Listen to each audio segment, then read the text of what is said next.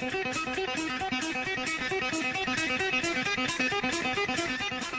yo, say hello to the band. Scott Hall. Hey, this is Olympic gold medalist Kurt Angle from TNA. Oh, it's real. It's damn real. Hi, this is Booker T, the 5-time WCW champion, and you're listening to SNS Radio Network. Yo, monkeys, it's me, TPP, the king of bada bing, the master of the diamond cutter, the three-time world champion. Stay tuned or you will feel. Hey, you listen on the SNS Network, and that's the bottom line. The Stone Cold Central.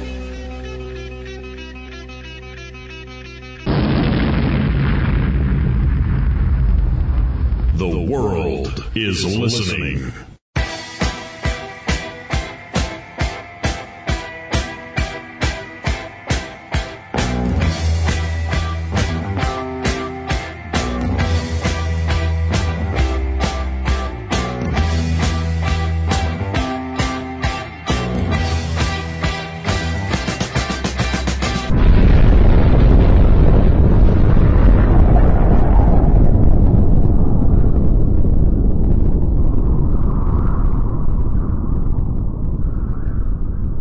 Welcome to the Whole Indy Show.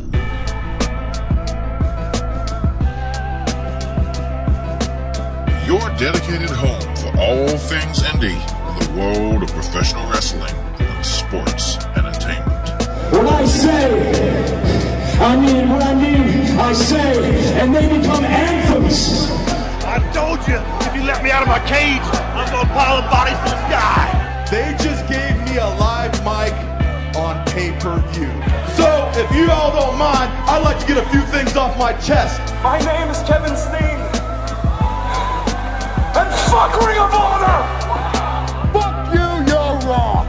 Fuck you, we're right. Because you have all made it to the dance. Because believe me, this is the dance. With your hosts, Ashley is my name. You ripped out my heart! You took everything I believed in and you flushed it down the damn toilet! You flushed my heart! You flushed my soul! And now it sickens me to sit back and see other people making the same mistake! And the Sun City Savior, Randy McWilliams. There are so many amendments in the Constitution of the United States of America. But I plead fifth. 1, 2, 3, 4, fifth.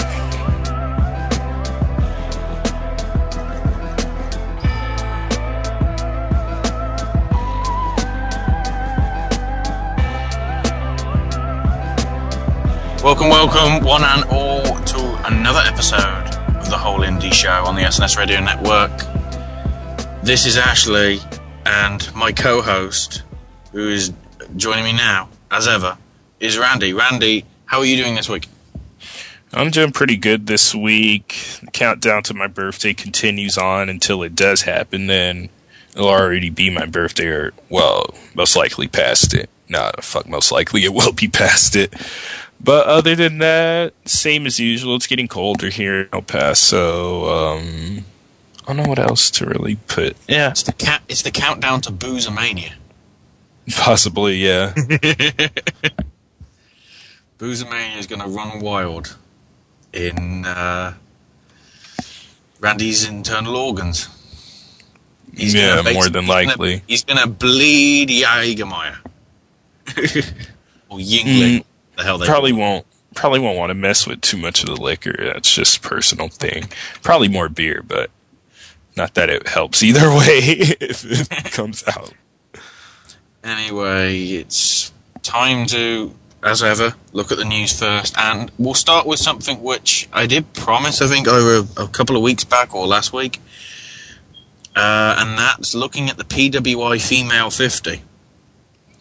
Which we already said the last time because it got revealed early that Gail Kim is number one.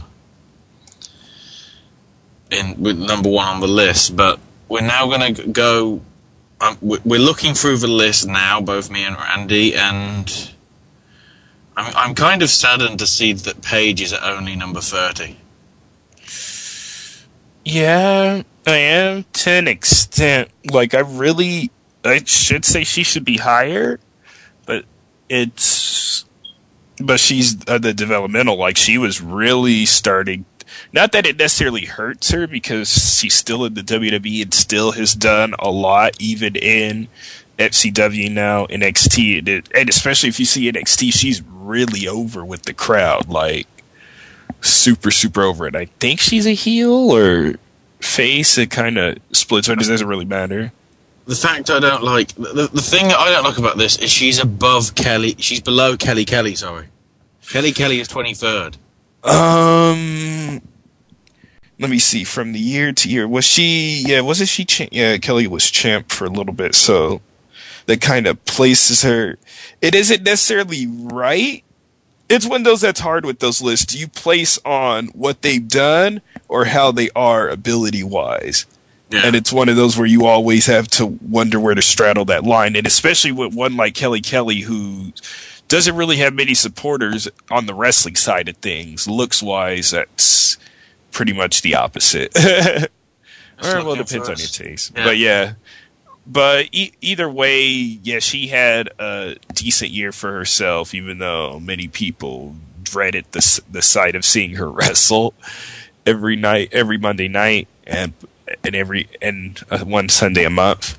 So, well, there's that there, and then Taylor Hendricks at 38, the girl that got through with the gut check on TNA. Yes, and has not been seen since then. Also had a really hard-hitting match back at Shine 2 with another former knockout, Sojo Bolt, and Heidi Lovelace. Yeah, that was her name. A very hard-hitting match, and I actually do mean that one to actually check out from Shine 2. Trying to see whether both members of Regeneration X made it in. Leva Bates is 49. No sign of Allison Danger. Yeah, Allison Danger has been not as active as she was, but still probably one of the top women's wrestlers you do have out there. Have Veda Scott at 50, the interviewer for Ring of Honor. Amber O'Neal, who recently made an appearance at Jakara October show, I believe. Deep Crimes, I hope I did get the name wrong. Or was it Zodiac Crimes, I think it was. It was different in the Zodiac Crimes. She appeared on that. Marty Bell's in WSU. Lexus, I've heard about. Brittany Force, I've heard that name before. Heard she's pretty good. Alicia, yeah, I've heard. Was it Alicia or Amber? And I think it was Alicia was the one that sucked that we saw from WSU. From my alternate universe host friend. Another member of the Midwest Militia, Allison Kay, AK-47, who's been making some waves lately. And Cherry Bomb, yeah. Sussex Steffi. Another Midwest Militia member, along with, of course, number 3. Number 5 on the list, Jessica Havoc. Yeah. For some of the people that... Oh, sorry. For some of the people that, aren't aware of some of the... I'm trying to look. Quite a few of the people that are in Shimmer and all that, which we'll be talking about later, are pretty high on the list. But for those people that are just interested, where's TNA and WWE? By the looks of it, the lowest TNA, if you don't count Taylor Hendricks, considering we haven't seen her since, is Alicia Fox at 36. And then Rosita's at 33, but then I guess that's because she hasn't done a lot. Yeah, and then... Well, yeah, and it's also, you also have to look at the time frame that this is ranked by, which I think they made clear this was from the period of September 1st, 2011 through August 30th, 2012. Now, I'm probably not sure Kelly had the belt then, now thinking about it, because she lost it at Night of Champions, I believe, because it was Beth won it in Buffalo. Yeah. But Kelly was involved with the match with Maria Menounou. Oh, yes, the celebrity match. Yeah. Oh, yeah, that's true. A bit of a high profile. She was still a high profile name until she took a break and then came back for another match, and then she was gone. Trying to see is what Angelina Love at 31, Sarita at 27, Eve Torres at 22, ODB at 21, Tamina at 19. Yeah, because she was getting shown on TV a lot more, especially they really put her up as a contender to Beth Phoenix. And then she kind of went back into the same spot that she was at. Kind of, I wouldn't necessarily say a jobber so much. Just, she shows up on both. She's kind of like, I don't know who would be a superstar equivalent. Like somebody who shows up on both shows, but they're kind of treated the same both. Yeah. I'd say like what, Tyson Kidd? Yeah. Like Tyson Kidd, I'd say. Then Winter in 18th. That's interesting. She did get the title, didn't she? During that time? She got it turning point, didn't she? Did, yeah. I forgot about, that Winter had the belt for a time. It shows how, it's sad how, like, the knockouts kind of, like, come and go like that. And even with a lot of the talent they've had, it makes it even look more of a statistic or look just really value. Yeah, like, just, yeah. Let me see. Mickey at 16. We got Madison. Yeah, Mickey's been in and out Mickey too. At 16. That's a bit. Have you noticed that, like, Miss Tessmacher and has been, like, the only really knockout that's been on a consistent basis on Impact? Yeah. She's really kind of the only one. And she's held the belt for a little. She hasn't yet. Well, she had held the belt. But yeah, she had really been on TV for a while because the feud with Gail, and then she always seemed to be there. Well, it's not that you don't necessarily see the other knockouts. I just really noticed that Tessmacher was there, especially for that period of time, due to her having been the knockouts champ. Now I'm just fearing that Velvet Sky is going to be part of the Aces now. If Devon can be in there because he got screwed out of a job, then so can Velvet. But anyway, yeah, Velvet's at 14. Yeah, Winter had the. Sorry to cut you off there. Winter had the belt at the beginning of the. The beginning of the start of that. So, Jazz 13, Natalia 12. Yeah, the Divas Domination. Oh, yes, Haley Hatred from Wrestling in Japan now. American Joshi there, she's a big deal there, and she's pretty good. And she made a few appearances here in the spring, I think had an extended stay here. But yeah, the first female to hold the JWP Openweight Championship ever. Or not the first female, the first American Joshi to have won that title in its illustrious history. And she's just a dominant force there. Somebody to check out too. And there's a match when I was watching Straight Outta Compton, her against John Thorne, and apparently they had a blood feud back in AIW, and it shows the same here. And then I remember reading on the wrestling blog how he talked about how the match started, his review of it, how the match started off with John Thorne kicking Haley Hatred in the boobs, so it's like, it's a fucking war. Yeah, you get a tick kick and it's on. And then the top 10, we got Tara at 10, which is probably fair because she was in the hunt building up to getting the title at Bound for Glory when she did, so that's probably fair. Yeah, especially now that she has the belt now. It really solidifies her claim. Mercedes Martinez at number 9. Yeah, she was still WSU champion up until earlier this year, and then won it back at, I think it was Uncensored Rumble, and then lost it back the same night back to Jessica Havoc's Ben, and still kept, and her heel turn recently in Shimmer has been opening a lot of eyes, especially in Shine, if you've seen some of the stuff she's done there too.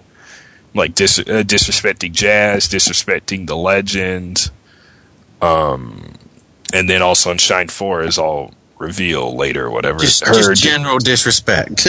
Yes, pretty much. Saraya Knight is at number 8. Yes, I'd say besides Jessica Havoc, and probably more this in terms of crowd heat, the most over heel women's wrestler in the indies today, and I'd say even in with Sans Vicky Guerrero in terms of women in general. Not that I should necessarily generalize it, but Saraya Knight gets heat is what I'm trying to say. She's not afraid. You to think Vicky gets heat? You haven't seen a Saraya match. Yeah, just imagine Vicky could slap you back and beat you up. This is Saraya Knight, and who's looking to pick a fight with the crowd more often than not. So, yeah, number 7, Miss Tessmacher, which I guess makes sense, but I would probably put her. I'd put her below Saraya. Yeah, I could see that. I can argue with that. Because Saraya, she had just won the belt around... Yeah, it would have been just in the middle around this period, but... You can go back and forth. Miss Tessmacher had the belt, too, as I just mentioned, so... You can flip-flop. I wouldn't mind. And Layla at number 6 as well. Yeah, this Layla one's interesting because she didn't really come back till early this year. Or back till April. Extreme Rules, yeah, exactly. Yeah. April. Only 4 months out of it, which sucks because she probably would have been on this list had she not been out for that extended period of time with, I believe it was an ACL injury, ACL and MCL. But a general leg injury. That one's kind of hard to... I'd probably, if she did deserve the top 10, I'd probably put her at 10. Yeah, I think she'd be lower. She doesn't deserve to be that high in there. But I think overall it's a strong top 10 because the top 5, I think you could pick any one of the 5 to be a contender for number 1. I mean, we've got Gail Kim at number 1, the recently departed Beth Phoenix at number 2, cheerleader Melissa, who is WSU champ. No, the former Shimmer champ. I don't think she's ever wrestled in WSU. Former Shimmer champion. Okay. No, Jessica Havoc is WSU. Yes, WSU champ. Yeah. There we go. And number 4, the trainer now at WWE, Sarah Del Rey. Yeah. So in essence, that's a pretty strong top 5 to look over the course of the last 12 months or so. But looking at it now, we know Beth isn't going to be in it next year. Yeah, she's pretty much done with wrestling. At this rate, Gail Kim won't even be in the top 10 because she won't have even wrestled for TNA. She probably won't even be in the top 25. I don't think she'll even be in the top first half unless she comes back. Yeah, a lot of these TNA ones kind of flip and flop. I could see Tessmacher and Tara. Those are really like the only 2 that have had a dominant stay. Like we've thought Mickie James was going to turn heel. The Velvet Sky is either in with them or out with them. You never know, especially with what happened with Devon. Even though it might be something with the WWE thing. A lot of these like people that have left for TNA, there's been a lot of mystery kind of surrounding a lot of them. Especially with that lawsuit, Matt Morgan being a huge one, or I think even one bigger that we all know about with Ric Flair, but who I think the lawsuit is specifically pertaining to is one of them. So talking about Kenny King. Oh yeah, Kenny King hasn't been on TV for. Apparently, he's supposed to. I don't know what he's doing. I remember reading an article about it. And he posted on Twitter how he was saying, and not in exact words, of course, but how he was still making money and that he was still making money in the bank account. It's probably better if you read it, but nonetheless, he said he was coming back in some way. He's not gone. I wonder with him saying I'm making plenty of money is some kind of code for millions of dollars. I wonder. Possibly. He's going to be the 3rd member of Team What the Hell Are You On About Dancing For? Primetime players. Although he would be the most charismatic. Kenny King does have, well, at least better. Well, I wouldn't say their mic skills are that bad, but considering they had AW, it really makes them look. You know what I call that? Domination. Yeah. O'Neill's wasn't too bad. Young is kind of, but O'Neill not too bad. But yeah, AW saying the wrong shit really hurt them. Especially because they were most likely, they would have been possibly where Team Hell No's at. Or they might have had Team Hell No, or whatever. Can't speculate too much on that, no. Yeah. Now, following up from last week, when we talked about the NWA title situation, turns out NWA have solved that within a week. Because at their event that they had last Friday, I think? Yeah, last Friday, in New Jersey, at the NWA Dog, apparently Trey has got his own promotion. Oh, shit, he does? Oh, it's spelled D-A-W-G. So Velvet Sky's the Divas champ? But they had a 9-man elimination match to decide who would be the new NWA champ. Lance Anoa'i, Biggie Biggs, Papadon, Tony Nese, Lance Erickson, Justin Kincaid, Chance Prophet, and Damian Wayne were all in the match, but were all unsuccessful, as your new NWA World Heavyweight Champion is the Tokyo Monster Kahagas. I think Kahagas.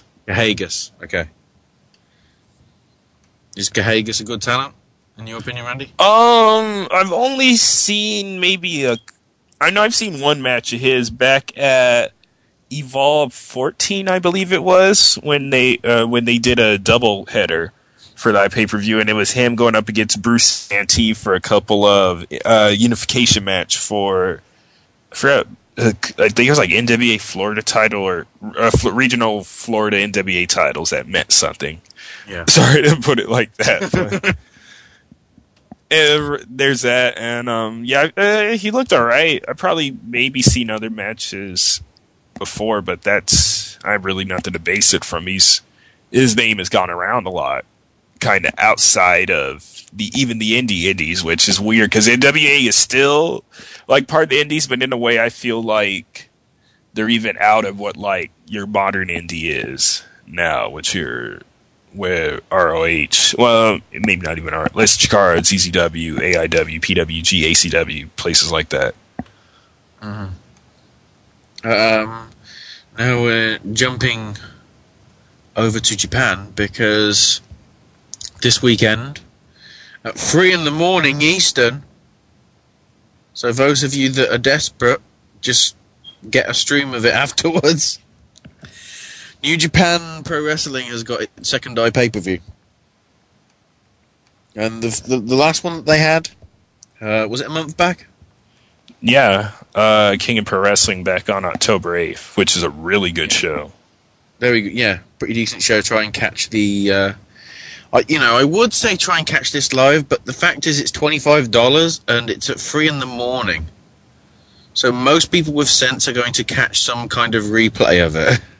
Yeah, the best thing with this is you'll catch a New Japan show in a relatively short time when it usually takes kind of a couple months sometimes for shows to get over here. Unless you know the right sites or actually live in Japan or something of that sort.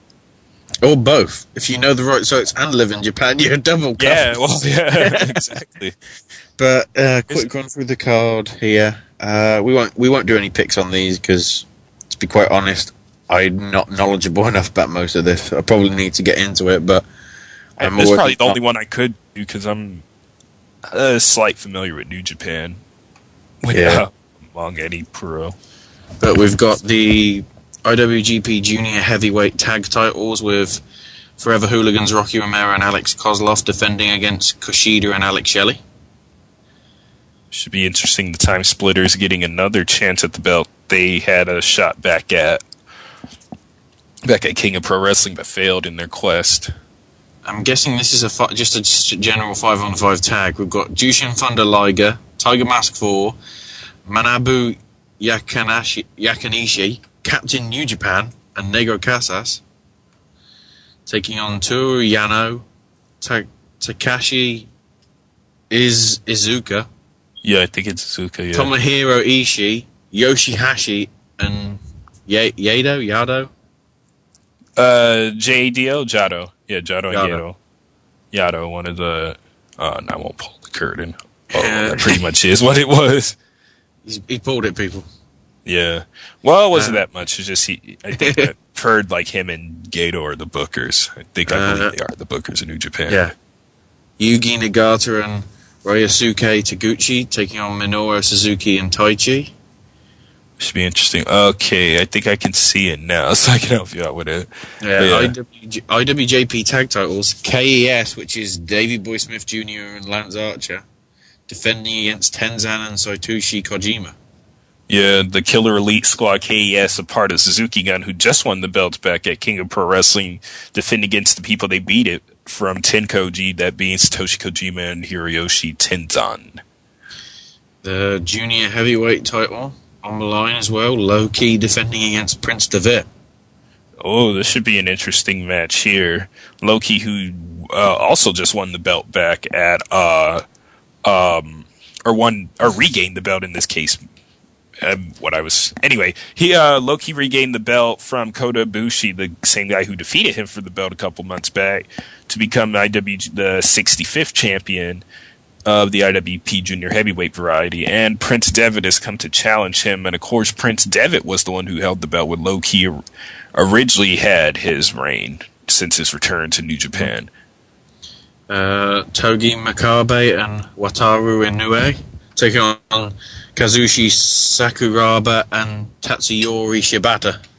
Oh, yes, this is an interesting match here. Togi Makabe and Wataru Ino. I believe these are the same. I think this is a rematch from the last one. Yeah, these are the same two that were involved in it. It was Ino. I know Ino was, and it was either Nagata or it might have been Makabe in it too. But yeah, Sakuraba and Shibata, who, as Latino mentioned before on one of his appearances here, actually with us, that they were former MMA wrestlers, and I believe Sakuraba at one time was poised to be a big star in New Japan, and then in the match they had at King of Pro Wrestling, very interesting kind of hybrid style that actually worked.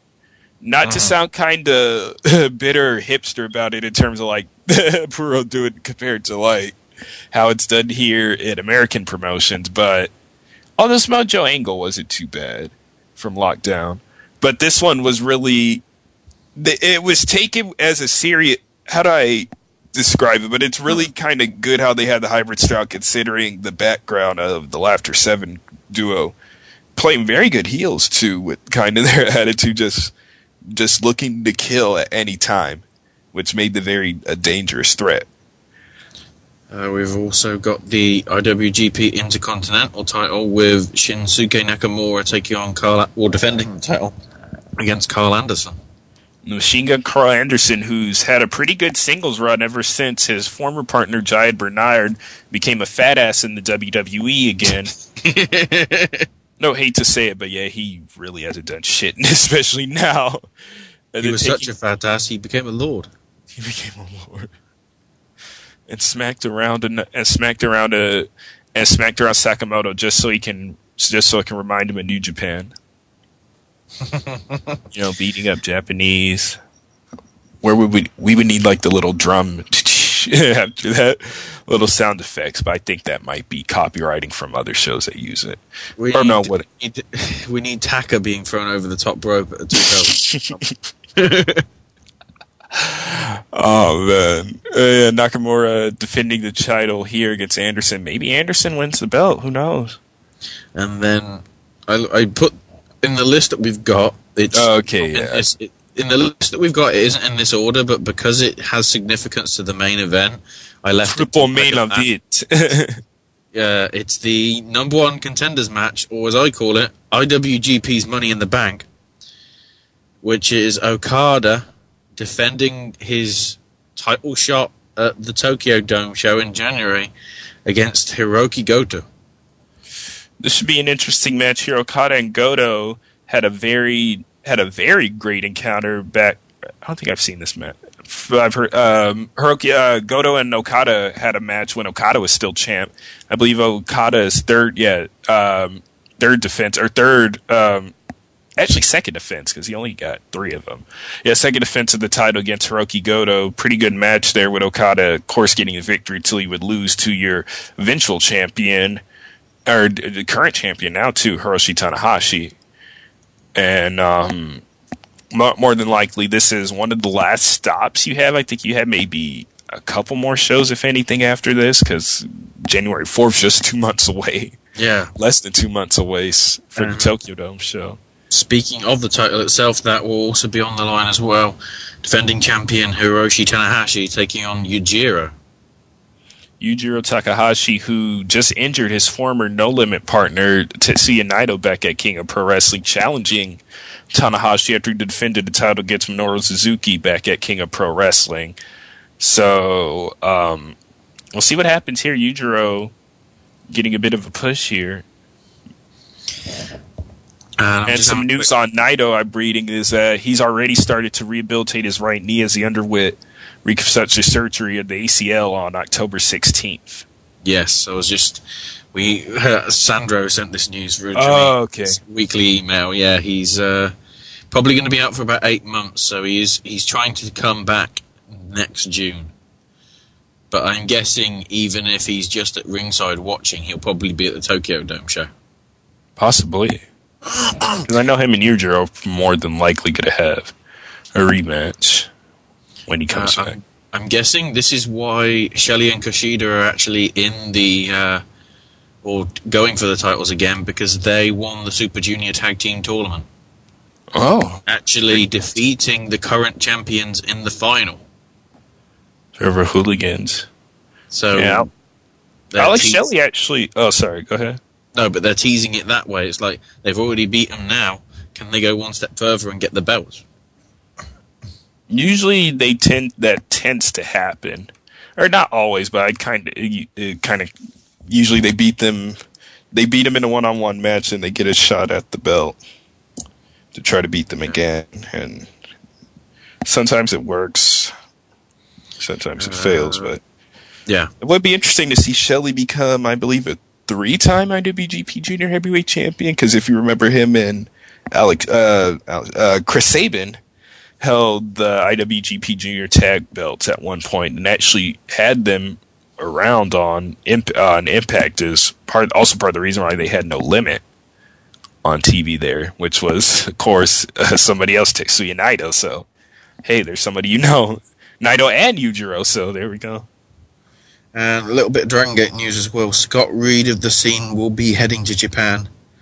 Will be staying for the rest of the year and will be a part of the Mad Blanky unit and will make his debut on the TV tapings that happened this past Thursday, apparently. I think Dragon Gate Infinity 272, I got to ask my friend Riku about that. That was the last one he said he was going to watch. Yeah. So that's interesting. I wonder if they're going to...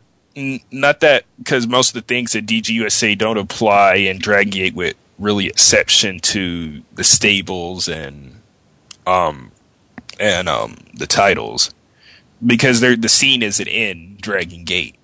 So that's one thing that I'm wondering too, is like the scene gonna break up in DGUSA? You know, I kind of just answered that saying it wouldn't, but it probably might. So we'll see with that. But Mad Blanky adding another member. So I believe Uhaa Nation, I don't know if he will come back, but yeah, Uhaa Nation was there until he got injured back at DGSA Heat. Another thing that I want to promote now, and we'll also mention next week so that people have got enough time to find it. Wrestling is Fun is going to be having another free pay-per-view, as I guess you want to call it. They're basically doing a free stream of wrestling for Saturday, November 17th. And the card currently up is Ultramantis Black versus Assailant, Yaka versus Granakuma, Quackenbush versus Touchdown for the Banana Championship, apparently. We're actually going to let it happen this time. Then Green Ant taking on Juan Francisco de Coronado, and Saturine versus Icarus, which is an interesting match considering what has already been announced for Shikara. Because I think that match is happening the night after for Shikara's Cybernetico Rises. Speaking of, it got announced earlier this week that We already talked last week about Kevin Steen's team. Yeah. But it got revealed about the members for Eddie Kingston's team. Except it was the director of fun, who I might have to call the director of What the Hell Are You Thinking? Wink Vavasor. Pointy-haired boss. Yes. The tag team partners for Eddie Kingston are going to be all 3 members of the Spectral Envoy. Okay, this is the first time I'm hearing this, too. Yeah, we got all 3 members of the Spectral Envoy. So that I saw that one coming. Hallowicked, Ultramantis, and Frightmare, who I think is injured. Is he? I wonder. It might be Crossbones if they do have then it. If it would we've be also got 3.0 and Gran Akuma. All right, yeah, that makes sense, especially with the Bravados on the other side. And then he went, right, who do I need to mix things up and to make sure we get the win? I know, Tim Donst. Oh. So the guy that absolutely hates the shit out of Eddie Kingston is on the same side. And also think about it. Kingston, Donst, and Hallowicked on the same team. We've already talked about how Donst sees Hallowicked as like Jesus. Yeah, this is going to be... Ooh. Yeah. Kingston might be in some trouble here, or the Chikara team. Now, with the nature of the Cybernetico, this might not necessarily matter due to, of course, only one man being the winner at the end. So that's going to be interesting if that comes to play. One thing I did wonder, even though I think they probably are waiting for it to happen in Ring of Honor, is what if El Generico was a part of Team Kingston? I think El Generico might be busy. That's all I'm saying. We'll get to that in a minute. We'll get to that. All right, I was wondering, because we'll get to that in a minute. But it's also worth mentioning that it looks like there's going to be yet another Chikara spin-off. Not only is the Wrestling is Fun, which we've just talked about, but apparently they're setting up shows called Wrestling is Awesome. It's not by The Miz, don't worry. It's thinking that, but... Their first set of shows are going to apparently be happening on the 8th and the 9th of December in Enochsburg Falls, Vermont, and Troy, New York, respectively. The promotion is going to also run shows in the New England and New York areas. And for the first set of shows, they're already announcing that Yaka, Quackenbush, Green Ant, 3.0, Saturnine Dasher Hatfield, Portia Perez, and Devastation Incorporated will be appearing. Oh, it's interesting. It's like, almost like Quackenbush in a way. It seems like he's starting to branch out with a lot of these promotions, which makes me wonder what is this going to lead to, or what, because he already has Chikara Wrestling is Fun has been doing stuff every other month, it seems, or in this case, or every other month, and now Wrestling is Awesome coming up. It's a bit intriguing, isn't it? Yeah. So I'm guessing we'll get more info from that very soon. But a couple of other stories that I wanted to mention that I noticed. Kurt Angle has been scammed out of $34,700. Apparently, a man by the name of Wafi Wahidi, that runs a company called Waba Social, promised to make Kurt Angle a fitness app that I guess would go on the iOS and Android services, and he's taken the money and done nothing about it, and moved apparently from California to Denver. So they can't track him down. So this time Kurt Angle's angry, and legit angry, not that his Twitter got hacked. This is legit angry. Yeah, regardless of all the scummy things that Angle has done, well, then again, you could say that's karma if you really don't like Angle, but Damn, he just got scammed. You just mentioned two things which I'm going to segue massively to. First thing you mentioned was Scummy. Related to that, Linda McMahon has lost in her I thought it was going to be something else. For the Senate. No. It's not that, well, yeah, politicians in general. But no. Thinking more. Never mind. She lost in her quest for the Senate, but it was interesting that today, a few days back, that Roddy Piper made some interesting comments on Twitter saying, so she spends $90 million on a failed campaign, but doesn't use it on it, giving any benefits to injured or retired wrestlers that made her that money. I think Roddy Piper isn't going to be on any WWE show. I was just thinking that. And this is the first time that he said something and it got him on the outs with the E, if you remember the Real Sports interview that got him fired back in 2003. And speaking of karma... Yeah, she's coming back. Yes, she's coming back to Florida Underground Wrestling, which is an NWA company. She's going to be. I think that's who the company was. Yeah, Florida Underground Wrestling, I think, was who was cross promoting with Evolve. Yeah, but she's going to be teaming up with Jazz to take on Allison Kay and Taylor Made. Maiden Sin. Yeah, on the 17th. So next week. So, okay. Now I'm trying to wonder where you were going with Scummy. Honestly, I was thinking you were going to say the Hogan Bubba the Love Sponge, but I think we pretty much just considered that. Why bring that up? At all. We already could true. About that last week. Yeah, it's true. Well, it did come to a logical ending, so I guess we'll just put it at that. Oh, no, why did it think... I just thought when you were saying Scum, I was like... There was one thing we can bring up with Scum, and that's Ring of Honor.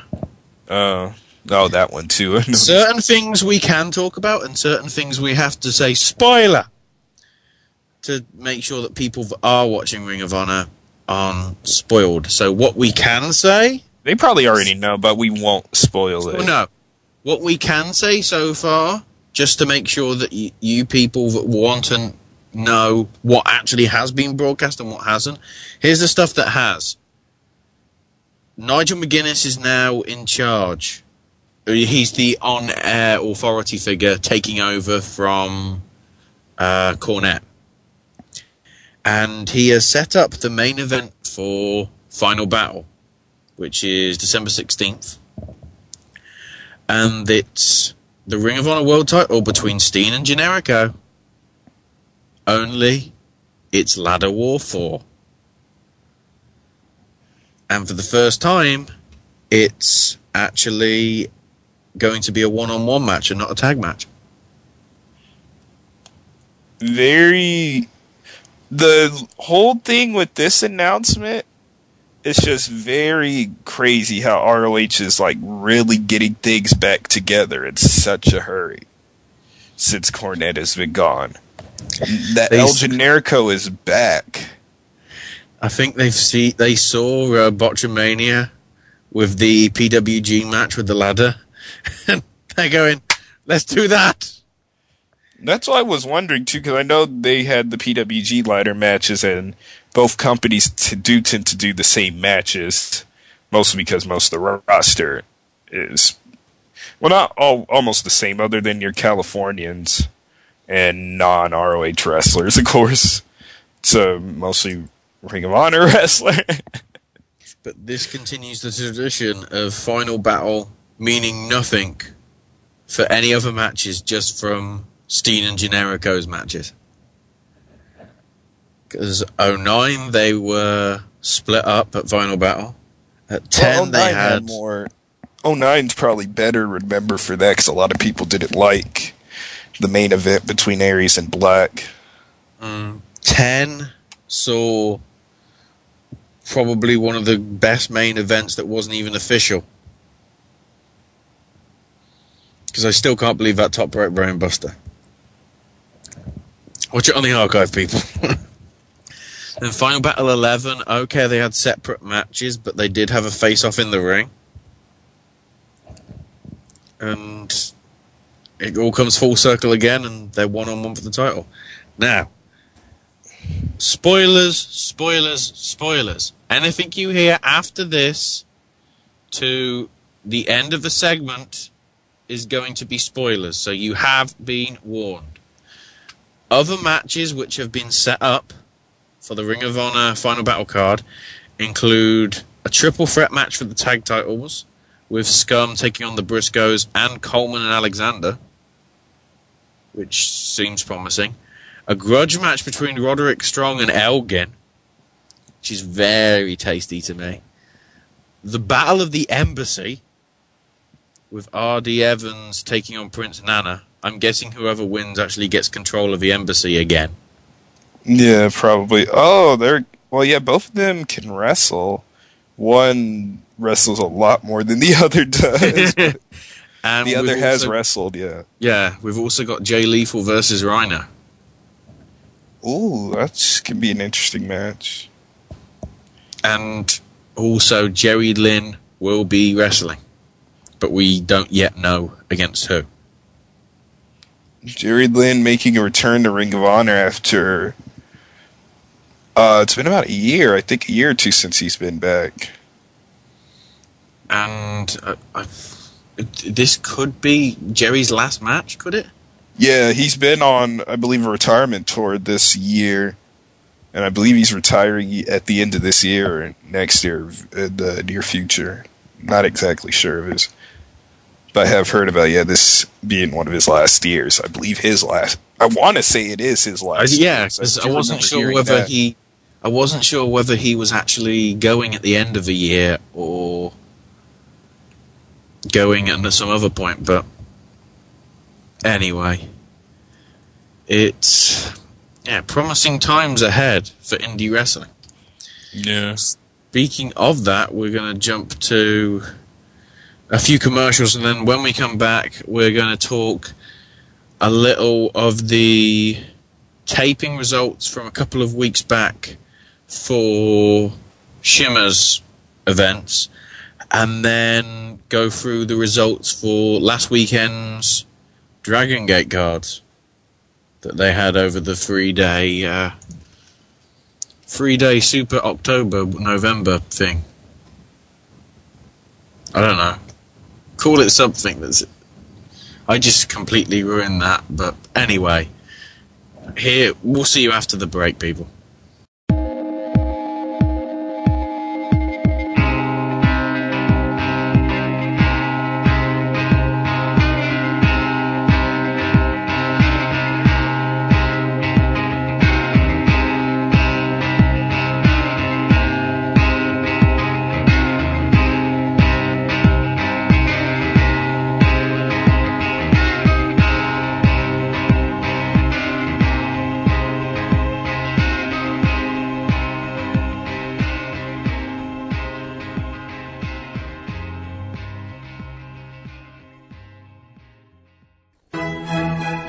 The following is a public service announcement from Wrestling News Live. Reasons not to marry a porn star. Did you hear the news that Tito Ortiz was arrested for domestically abusing his girlfriend, Jenna Jameson? Well, he probably tried to fuck her, and it was like throwing a hot dog down a hallway, and he just said, "What the fuck? Where have you been?" Slap! That reminds me of the quote from Triple H a couple years back when he said, even a 747 looks small flying in the Grand Canyon. I mean, how could you, in all honesty, be a person not in the porn industry, married to a porn star, and be okay with it? You know what? I'd have a serious problem with that. I mean, let's say she's got an early shoot. She gets up, she washes her pussy, and goes to work. Then you wake up, and while you're eating pancakes, she's fucking somebody else. While you walk to the mailbox to get the mail, she's fucking somebody else. When you come inside and turn on the TV and have a cup of tea, she's fucking somebody else. Then she's having lunch while you're taking a nap in your lazy boy. She comes back from lunch and punches in and starts fucking somebody else. Then she comes home. You tell the bitch that you want dinner. She makes you something in the microwave and goes to bed. And you're jacking off because she spent all day fucking somebody else. You're having tea. She's getting teabagged. Oh, I love this show. This has been a public service announcement brought to you by the good folks at Wrestling News Live. Let's go to our ring announcer.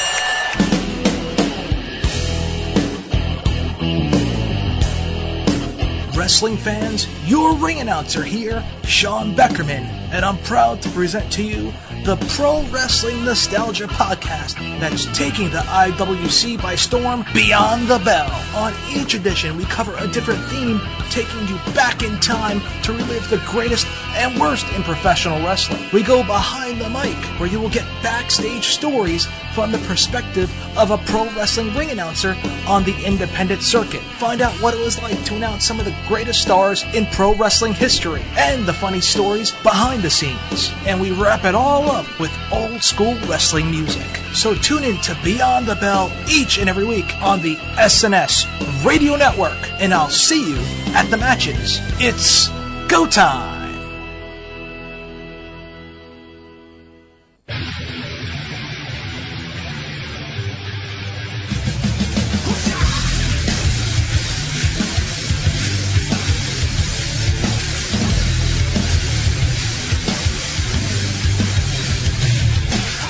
Hey guys, it's Mr. Money on the Mic, JJ, all caps Sexay of the SNS Radio Network. If you're looking for the latest news in professional wrestling and, of course, some of the best columns on the World Wide Web today, visit headlocks2headlines.com. That's headlocks, the number 2, headlines.com. It's the official news site of the SNS Radio Network. You should make it your official news site as well. Once again, www.headlocks2headlines.com.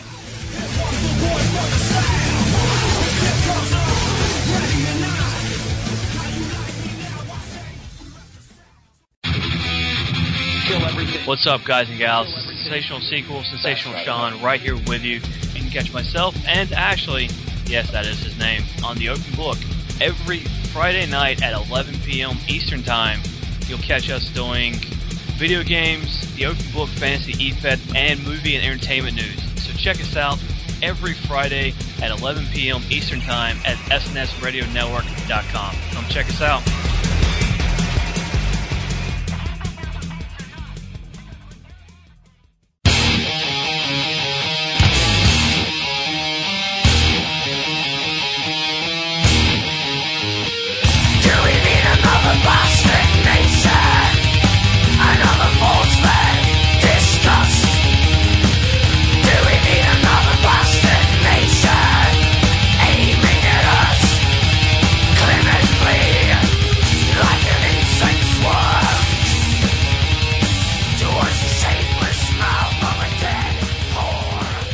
Welcome back to the second segment of the Whole Indy Show with Randy and Ashley, and it's time to, because we would do reviews, but the problem is we've got so many shows now coming up that the reviews are probably going to have to go into some sort of separate podcast that will be 7 hours long.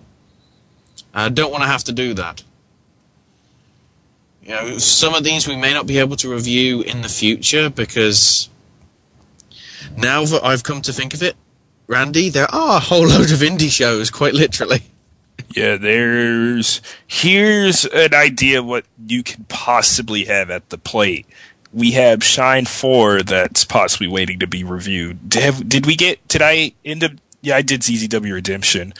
Yeah. We have the Chikara October shows waiting to get seen and reviewed. I'm almost done with Battle Los Angeles Night 1, so you really will expect that one. Battle Los Angeles Night 2, they announced Failure to Communicate. Got to come out. Shimmer 47 just came out. We might start doing AAW now. Yeah, we have a full plate on the table for reviews. And plus, wrestling is fun and it's free shows. Yes, that too. We have the upcoming Chikara iPay-per-view, or the upcoming Chikara shows, Cybernetico and iPay-per-view included, ROH's shows, with the DGUSA shows that just came out on the Triple Shot. ZZW, we only have Cerebral, and then when Night of Infamy comes out, then Cage of Death. There's something that's intriguing me about possible future shows, but I think we'll talk about that off air. But I think it might give us something to basically give us cover if we wanted to have like a week off for Christmas and New Year. Yeah, we might. That's all I'm saying. I might try and work something out, and then it will get released probably around then. It's something I'm thinking about. I've yet to talk with Randy or our producer, but if I can get it to go, it doesn't mean that we do a live show, but it means that we do something possibly as live. But I'm leaving it there. So, even now Randy's going, what the hell are you on about? Yeah, I honestly don't know about this either. Pull whatever curtains you want to on this. I don't know, but we will find out what this new venture will be. But aside from that, let's get to results, and we'll first talk about, from a few weeks back, the Shimmer tapings, which is 4 shows in 2 days. And we started with Volume 49 from Berwyn, Illinois. We had Miss Natural defeating Casey Spinelli with a spinning Fisherman's Buster. Yumi Oka defeating Christina Von Eerie with a sit-out tree slam. Von Eerie wow. Kind of surprised to see Von Eerie on the losing side. Not really. Getting a bit of momentum, a little bit, but yeah, in Shimmer, she's just starting to really get the kind of momentum. But yeah, Yumi Oka really was a big deal. Very stiff, too, and was when Serena Deeb suffered her concussion in the match against Yumi Oka after a very hard kick to the head. And got Made in Sin as well. They defeated Vida Scott and Shazza McKenzie. Which isn't a surprise, because, to be quite honest, Made in Sin's got quite a bit of momentum behind it.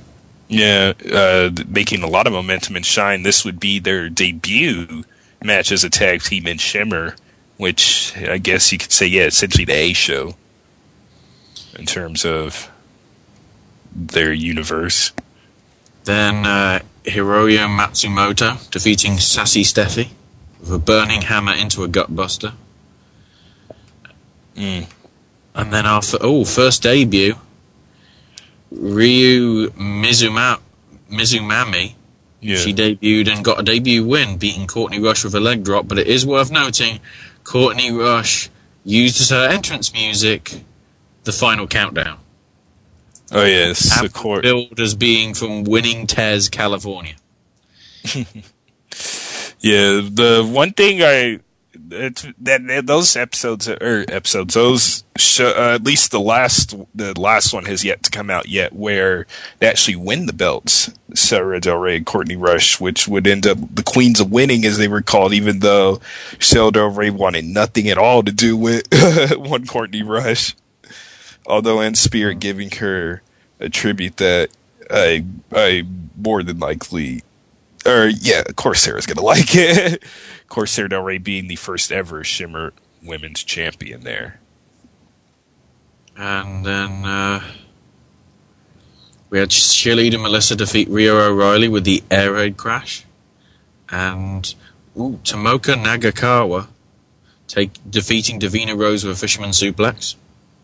Yeah, Nakagawa, known for her fisherman suplexes, and actually you'll probably go over it later, has a new finisher involving fisherman suplex, or suplexes, I should say. Oh, it's more than one. Yeah. Well, pretty much, yeah. It says the finisher is called the Fisherman Express, which is 3 fishermen in a row. And then it was Kelly Skater versus Catwoman. Oh, no, wait, sorry. Cosplay for the win. Yes. Leather Bates. It's genius. And yeah, Kelly Skater won with the Skate and Destroy. But interesting as well to note, both women shook hands afterwards. The reason why this is noteworthy, because Kelly Skater, although very entertaining for the most part, a heel, pretty much. Yeah. Then we had Mercedes Martinez with a new, shorter haircut, apparently, defeating Mischief by nailing her twice with a steel chair, followed with a fisherman's buster suplex after the referee was knocked down. Yeah, as I was mentioning before, Mercedes' new attitude and Shimmer and Shine really proving interesting there. And as I posted the picture, you kind of get a picture what the short hair looks like in the pit that I sent him in there. Although I can probably show you a better one right here. We've got Ayako Hamada. She beat the oncoming Storm Calamity with the AP Cross Diamond. Then we also Shimmer Tag Team titles on the line, with the Canadian Ninjas successfully defending against Kana and Lufisto. Yeah, Kana and sorry, go ahead. After they won with hitting Lufisto with the Funky Cold Medina. Their super kick German suplex combo that they use as a finisher. Kana and Lufisto teaming up after Kana and Lufisto's match back at Shimmer Volume. Keep on forgetting the volume. I think it was 44. Yeah, Volume 44. Kana beating Lufisto there, and then both of them shaking hands afterwards. The only person that Kana has respected since she made her debut in Shimmer. And in the main event, Saraya Knight defended her title successfully against Athena with a surfboard submission. Yeah, Saraya Knight, for those of you that don't know, at least her wrestling-wise, very old school in her, not just necessarily as a heel, but kind of how she wrestles too. Very just, will beat you down with just basic submissions. I wouldn't necessarily say a British style so much, although she is British, obviously. And she wrestles, but very... I'm not really... Yeah, I'd say old school style is the best way to describe it. I don't know if there's a better way to describe it. Yeah. So much maybe using a surfboard or like... RVD old school brawler, yeah, I'd say is kind of like RVD would be proud. Surfboards. Yeah. Well, at least that's what I'm going by with the ECW Hardcore Revolution game for the PS1. Use that as a submission every time you're in a submission match. Then that was 49. Now we jump to 50, which was later that same night. The show started with Miss Natural defeating Vader Scott with the spinning Fisherman's Buster, and then another debut. Shazza McKenzie beating the debuting Santana Garrett. Santana, she's better, or Santana Garrett used both names she's been gone under both names under shows I've reviewed. Not to be confused with Garrett Bischoff. Or Carlos Santana. Yeah. The next one's, that one sucks. Anyway.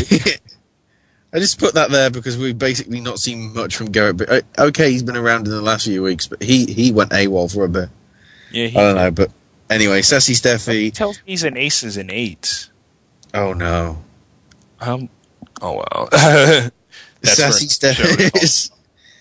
Steffi with Mademoiselle Rochelle defeating and debuting Su Yung with the Kiss My Sass, which is whose fucking move is that? Golden Rule. There we go. Or what did Zack Ryder used to call the move? The was it the Zack? The Zack Attack, I think. Zack Attack, yeah. But it is worth noting that was after Rochelle sprayed perfume in Su Young's eyes. Yes, Mademoiselle Rochelle, who I believe is supposed to be French, or I think speaks something like that. She's in a French maid's outfit, I approve. Yeah, depending on what Sassy Steffi... She kind of goes through gimmicks a little bit. She was teaming with Nevaeh at one point, and now she's back with Mademoiselle Rochelle. Then Courtney Rush defeating Taylor Made with the Scarwood Suplex.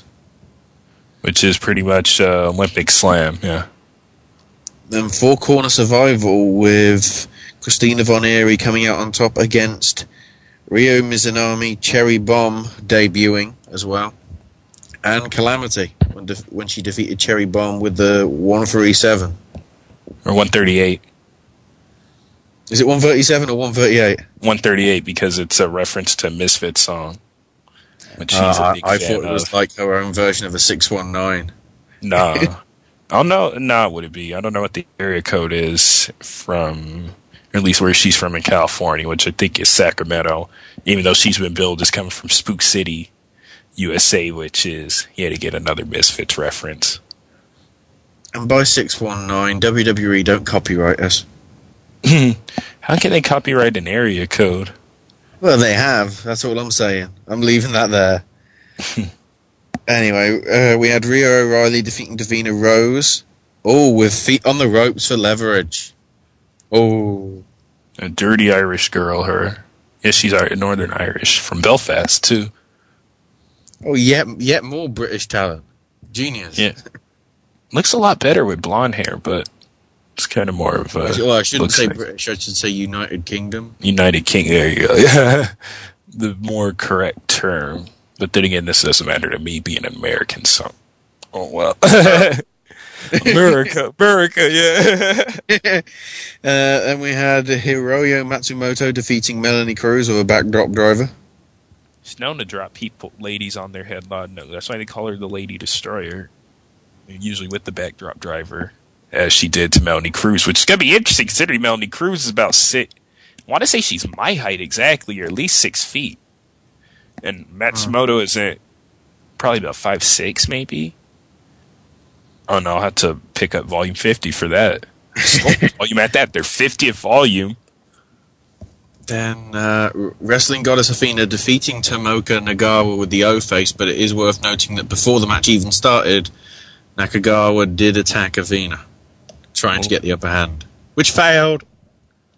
Especially if Athena could hit the O-face, because if you've seen that move, it's a very interesting move, to say the least. A diving twisting stunner, yeah. Then we had Kelly Skater defeating Yumi Oka. Yeah, Kelly Skater going on a roll here. These past couple shimmers at one point. More ways than one. Yeah. Well, yeah, especially with the finisher, the skate and destroy, getting the victory there. The Yoshi Dream match was the co-main event, I guess, for this show, with Ayaka Hamada defeating Kana. Oh, yes, this one. Yeah, that's definitely a Joshi Dream match to a lot of people. Kana, one of the most talked about Joshis of the past couple of years, and then Ayaka Hamada, who's a Joshi legend in her own right. Wrestling royalty at that, with her dad, Gran Hamada, as a wrestler, and even her sister, who I can't pronounce the name, Zoltli, I think it is. My Spanish, not as good as Latinos, but oh well. The Hamada family, they're very popular. Ben Hamada getting the win with the AP Cross, which is, I believe, the Fishman driver. See, the Fishman driver or the Samoan driver? I forget which one's AP Cross, and the AP Cross Diamond is one.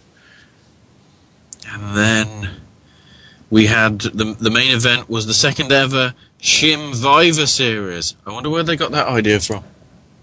I don't know. Can't think. Anyway. Yeah, doesn't ring a bell. It was Cheerleader Melissa, Mischief, Regeneration X, which is Allison Danger, and Leather Bates, who was dressed as Marvin the Martian. And I've seen the dress, and it's... wow. I never thought Marvin the Martian could work as cosplay, but it does.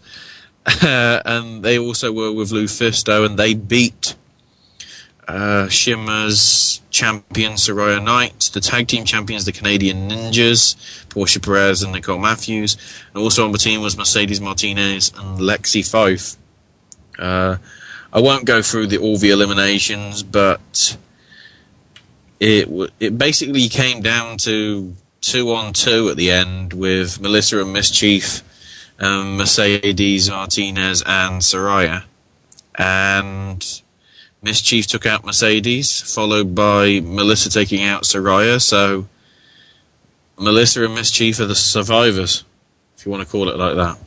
And Melissa, who was the, I believe it was these two, I think it was Melissa and Hamada in the original Survivor Series because Melissa, this is her second time as sole survivor, also getting the pin in that match in the original one against the champion at that time, to Madison Eagles, which is what would end up leading her to winning the Shimmer Championship that time.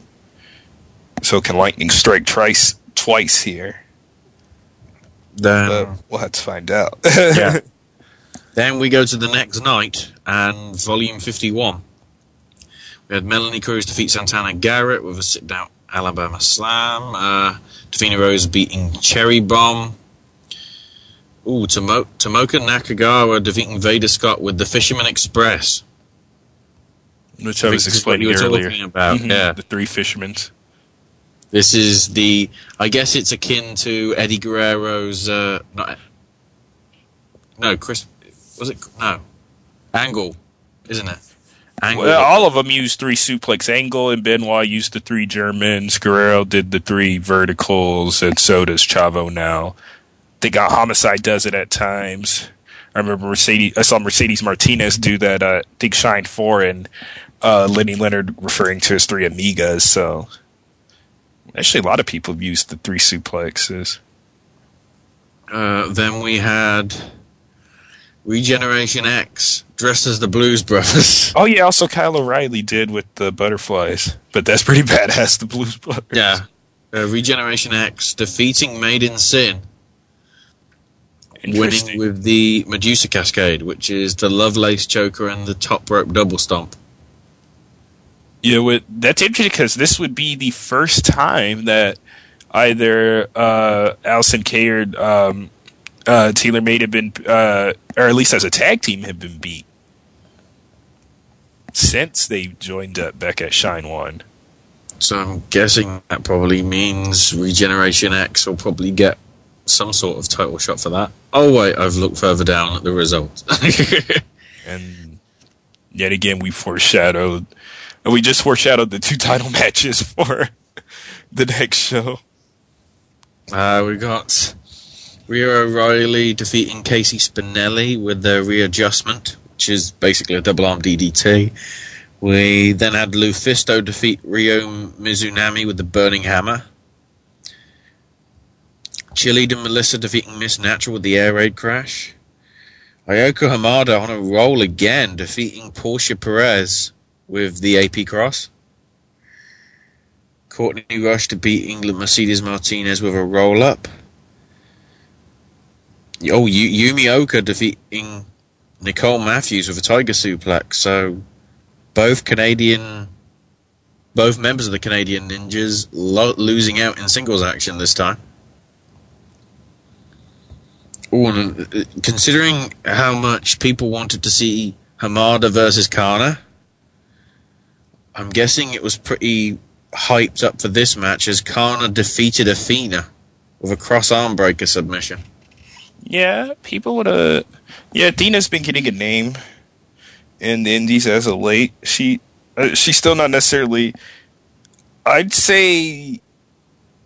Yeah, she was one of the ones, kind of the up-and-coming females now that have really been getting a name, like Mia Yim, Allison Kay has, to an extent Havoc, even though she's really more of a top name already in relative comparison to the other ones I mentioned. So yeah, this one would have been a very interesting match. Not on Kana Hamada, that's probably, that one might have been match of the weekend, although I more than likely went to one of the matches at the next show. Yeah, then for the main event of 51, we had a 4-way elimination match for the Shimmer title. We had Saraya Knight defending against Matsumoto, Mischief, and Kelly Skater. Mischief was eliminated first by a Matsumoto backdrop driver. Then Matsumoto was eliminated by Kelly Skater, Skate and Destroy. And then it's that move again. Saraya got the win thanks to a submission from a surfboard. Would it be sexist to call it an ironing board? Yes, it would. Possibly. Yeah, that was the whole point. I was just wondering if somebody was going to do that kind of thing and just really... They probably do that in Chikara to probably rub the women up the wrong way when they fight the men or something. Oh, they had before. I think, what was it? Oh, yeah, from last year at High Noon, I remember Jakob Hammermeyer at one point referring to Cyril Ray as the queen of the locker room.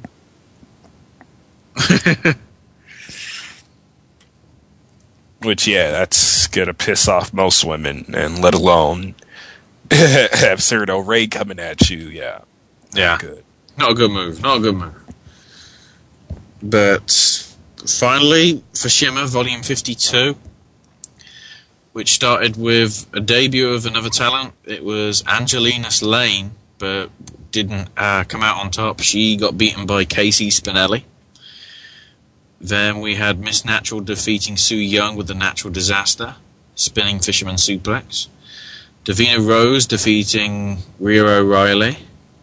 And then Lou Kana, which, if you can't guess by the name, is Lufisto and Kana. They teamed up and beat Made in Sin. So, back-to-back defeats for Kay and Made. Yeah. Interesting stuff there. Calamity defeating Sassy Steffi with the Calamityville Horror Driver. Then Mercedes Martinez defeating Shazza McKenzie with the Fisherman's Buster. And, oh great, more tag teams with mixed up names. Kelly Skater and Tomoka Nagara taking on Miss Eerie, which is Mischief. Misery. Oh, Misery is it called? Yeah. And Skater Nakagawa, they had... Oh, I forgot what they have a name, too. I forgot what their name is called now. But there's a name for that team. That is a new team. With Skater replacing Nakagawa's old partner, Daisy Hayes, who I think's now retired, or pretty... whatever. She's been MIA.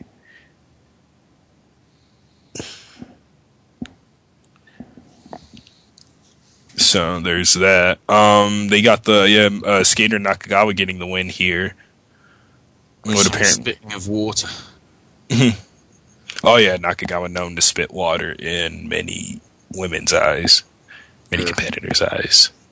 Then we had Yumi Oka defeating Ryu Mizunami with the sit-out tree slam. And Hiroyo Matsumoto defeating Courtney Rush with the backdrop driver. And then probably triple main event for 52. The tag titles on the line where the Canadian Ninjas defeated Regeneration X to retain the titles.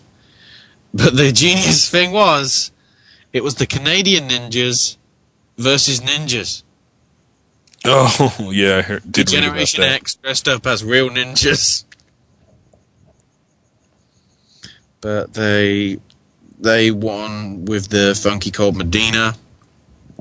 Then we had Ayaka Hamada defeating Athena with a top rope moonsault onto Athena's knee that got re-injured from it. And the interesting move from this is that Athena challenged Hamada to a rematch at Shimmer 53, which is also the Shimmer show at WrestleCon, which is April, isn't it? It's part of the WrestleMania festivities. And Hamada accepted, so put that in your diaries for April. I don't know. Is it April 2nd or... Don't know off the bat myself either, but it's going to be very interesting. It's going to be at WrestleCon, so that should be interesting. And then the main event was Soraya Knight defeating Cheerleader Melissa to retain the Shimmer title.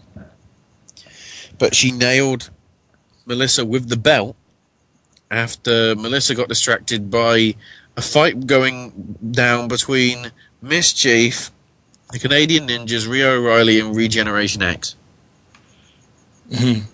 And for that reason, Cheerleader Melissa challenged Soraya Knight to a rematch for the Shimmer title at WrestleCon. except it did be in a 15-foot high steel cage.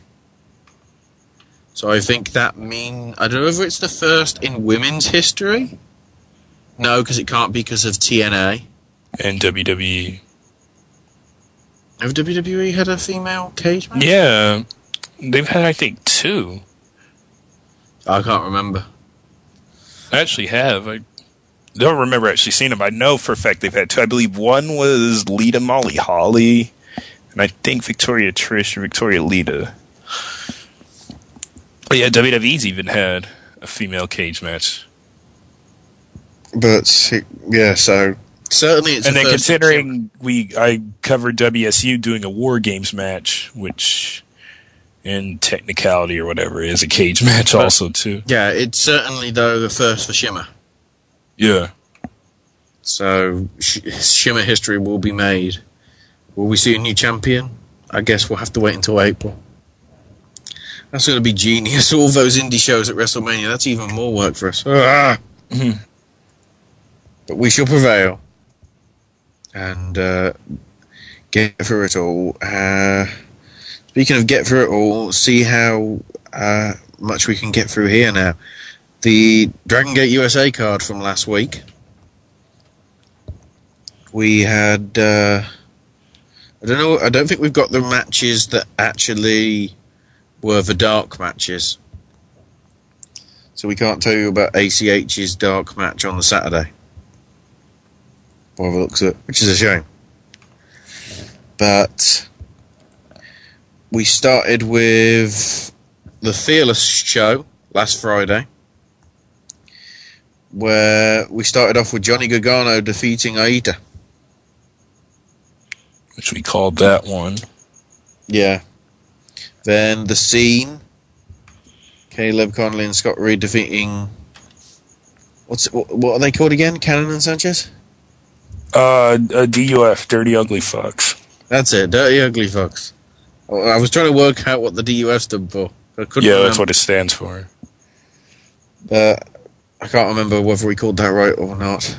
We'll probably have to make a note of the ones for this time around so we can actually try and do some sort of tally. Then Sami Callihan defeating Samurai Del Sol, which I think I got right and you got wrong. I don't know. I don't remember. No. Oh wait, Sami Callihan and Del Sol. I think I said. I think for that one you said Callahan. It's getting to later on. Yeah. Then we had the captain's match, and Rich Swann, SEMA, and ACH beat Chuck Taylor, Drew Gulak, and Orange Cassidy, which did mean that Swann would get to face Chuck Taylor on the Sunday show. So I think did we split that, or we? Oh no, we both called it, but you were saying that Taylor was going to whip Swann anyway. Yeah. But I don't know whether that happened because I haven't got those results. I haven't got those results down because I wasn't able to catch it this weekend. But might be able to catch this show soon. Yeah. Then we had John Davis defeating Akira Tozawa, which I think we both called. Think so. Then the number one contenders match for the tag titles for the Saturday. Did not call this one. No, I think I actually... I'm trying to think. Did I call it for Super... Well, anyway, Ryu Sayato and Genki Horiguchi defeated the Super Smash Brothers. I can't remember whether I actually did call it the other way. Certainly you were very Super Smash Brothers going for it, so... Certainly that was... I don't know whether I did that right or did that wrong, but I will... just do a mini yay rather than a full yay. And then in the respect match, it was AR Fox coming out on top with Ricochet. I believe it. Yeah, I called that one. Yeah. Then the Uprising show from the Saturday, November 3rd. Fire Rat and Jigsaw defeating the Dirty Ugly Fox. I think I called it for DUF. I believe I did. I think I called it for Fire Ant and Jigsaw because I thought they were a pretty high-flying, energetic combo, and I thought they'd come out on top. So I think I got that one right. Akira Tozawa defeating Samurai Del Sol, which I think we both called. Yeah. Then the Anything Goes match, John Davis beating Johnny Gargano. Which again, I'm not sure whether we called it, but considering you were saying John Davis is out for basically any kind of justice, because he's getting the most momentum at the minute, it probably made sense for him to win. Yeah. Then the Super Smash Brothers defeated Rich Swann and Ricochet. We called this even though we did not know. Yeah. We called that whoever would lose, whoever lost on the Friday would win on the Saturday, and whoever won on the Saturday would lose on Sunday. And we although we didn't get the combination of it right, we got the kind of gist of it right. That's kind of, no, it's not spoilers because the event's already happened. People want to see. Then we had the Gentleman's Club, Chuck Taylor, Drew Gulak, and Orange Cassidy defeating Cheech and the Scene with Larry Davis and Trina Michaels. So Gentleman's Club coming out on top. I think we picked the Gentleman's Club for that. Yeah. And then this is the one that I'm pretty sure we were definitely opposite on. The 2 out of 3 Falls match. El Generico and Callahan won. Yeah. I think I said Generico would win. Yeah, I think you said Generico would win. So, I get a proper yay! I got that one right, but because I'm looking actually down it, and oh no, I didn't get it entirely right. That's all I'll say. But then main event for that night, the United Gate title match, and Fox.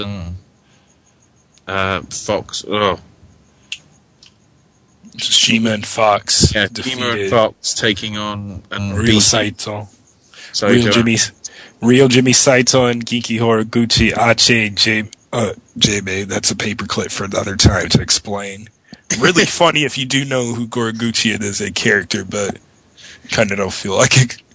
Well, yeah, I can explain it. Basically, Bad Blanky, Forrest, and Dragon Gate, though I forgot what their stable was exactly, but it was Susumu Yokozuka and there was somebody else. I forgot who his partner was.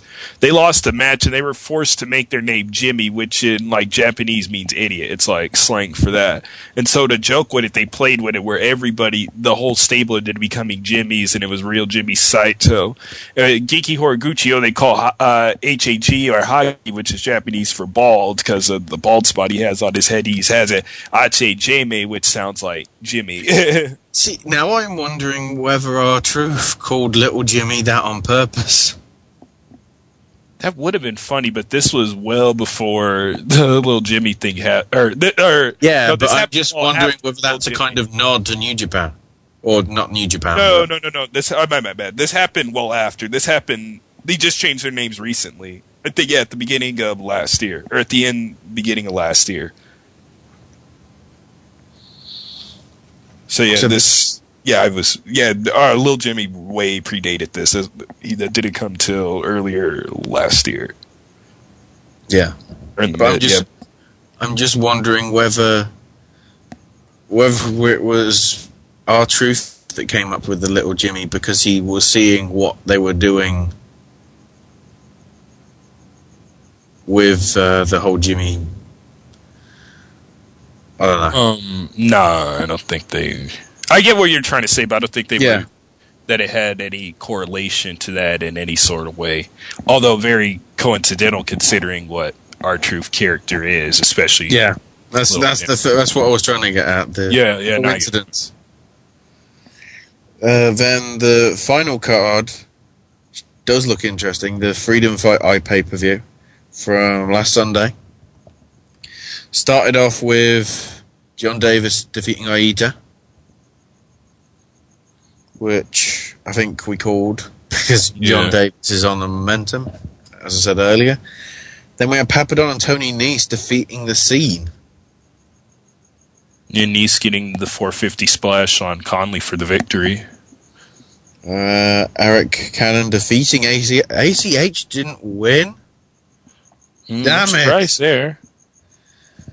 Thought he was, but Cannon getting the victory there with a brainbuster.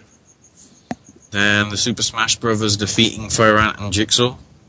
Uno pinning Fire Ant after the Super Smash Brothers tag finisher fatality, which is player Uno holding the opponent in a gory special while player Dels or stupefied, depending on where it's at, comes off the top with a blockbuster-like move. Oh, he didn't pull his heart out? No. That's a proper fatality, people. Although there was, I don't know which Shikara show, but there's a Super Smash Brothers had, I think it was Icarus and Akuma, but I know Icarus was in and they played the fatality, and then player Uno hit his bubble, what was it called? The Bubble Buster finisher he had, and then Mortal Kombat style, which is the only time they ever did it, but very funny clip that I'll probably look for right now to show you. Then the no DQ match. Well, that was an added stipulation. All I knew was it'd be a one-on-one match, but it turned out it was no DQ, and Rich Swann beat Chuck Taylor.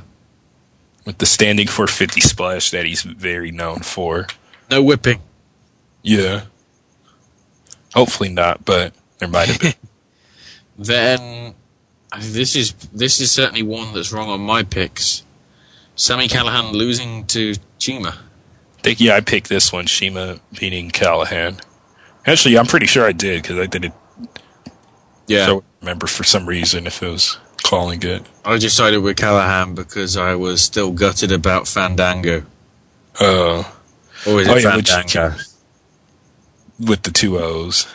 Well, no, because when it was on SmackDown, it was Fandango with 1 O. And then did they show in the video it had 2 O's, I think? I don't know. Well, no, the Raw video had Fandango, apparently. Yeah. And the SmackDown one was Fandango. Well, then that one's a dark match, so that one's really not going to count. Well, no, not the dark. I'm actually talking the video packages. Oh, the video package. Oh, okay, my bad. Apparently they don't know how to spell Fandango or Fandango because they changed their minds. Yeah, that sounds kind of... If you want tickets, I can suggest a really good website. That happens to Paperclip. Paperclip Clue is one of the 2 words I might have just mentioned. Anyway. Penultimate match, El Generico and Samurai Del Sol beating Horiguchi and Saito. With Del Rey getting... Del Rey, excuse me. Del Rey. Where's she? She's here. Del Sol pinning Horiguchi with the Rising Sun, which is springboard inverted Rana. Ooh, that sounds painful. Yeah. And then the Fatal 4-Way elimination match. So they opened the Freedom Gate title. Gargano defending successfully against Akira Tozawa, AR Fox, and Ricochet. What was the situation with the eliminations, Randy? Ricochet eliminating Fox with a Texas Clover hold, or that's how this is, Clover hold. I imagine Texas Clover leaf. Yeah. A variation on it. Tozawa pinning Ricochet with the deadlift German suplex, and then Gargano making Tozawa tap out to the Gargano escape. That sounds overall like a good show for me to probably try and catch up on. I'll probably enjoy when Survivor Series is a letdown. Or something like that. So, yeah, as we mentioned at the start, we would probably talk more about that, but the fact is, over the next 2 weeks, there's a lot of shows which are probably... See, the problem is we got to give attention to some shows and some to others, and...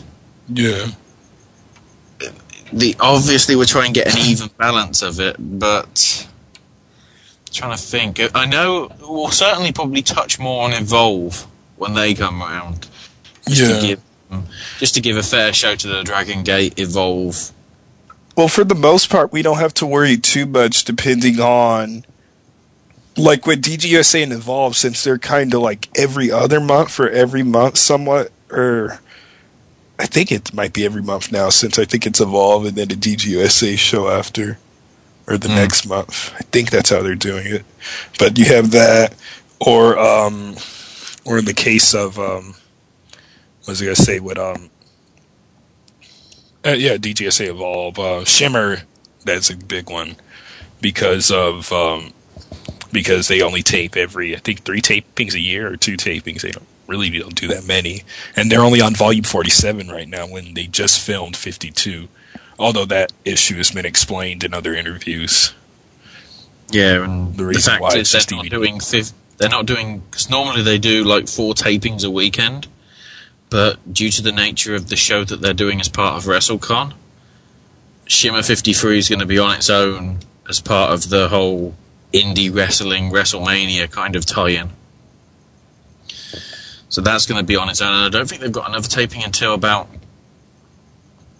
is it June or July? Shimmer?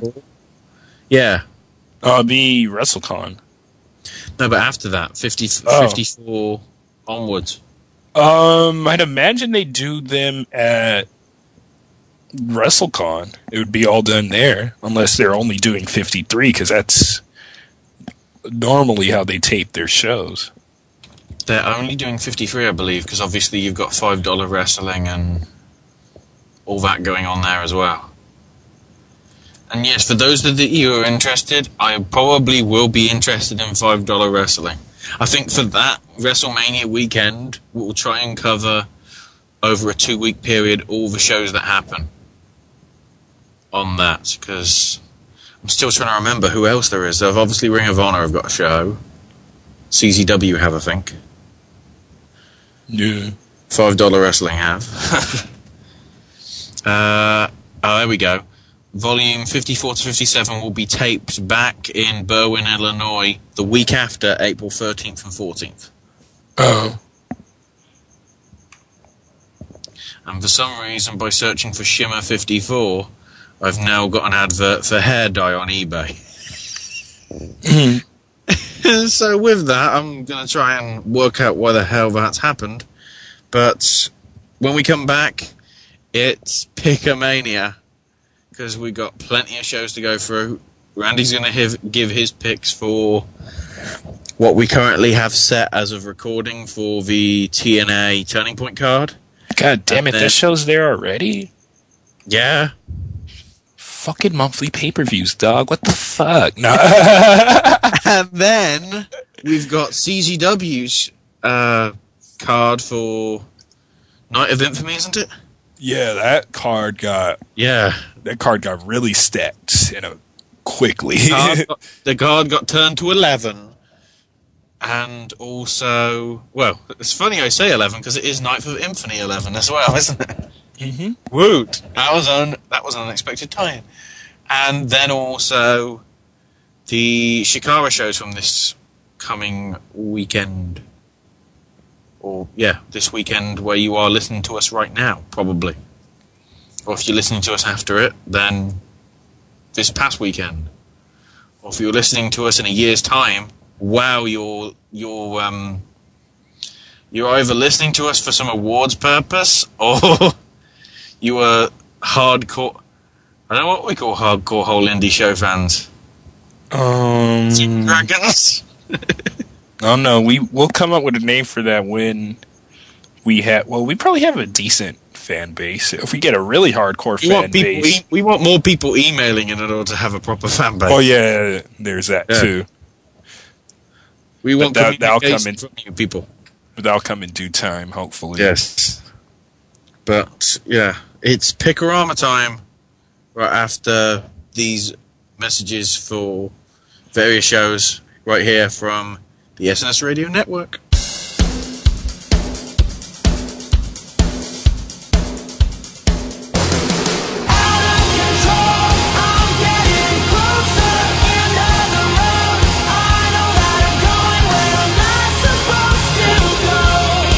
I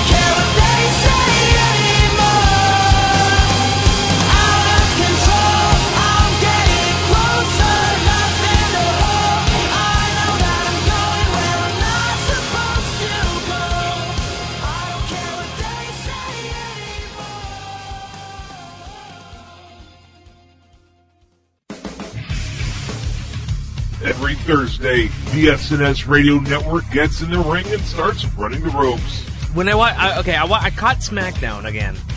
I skipped Sheffield's gimmick, and I couldn't help but to think that his new gimmick sounds like an Arby's roast beef sandwich.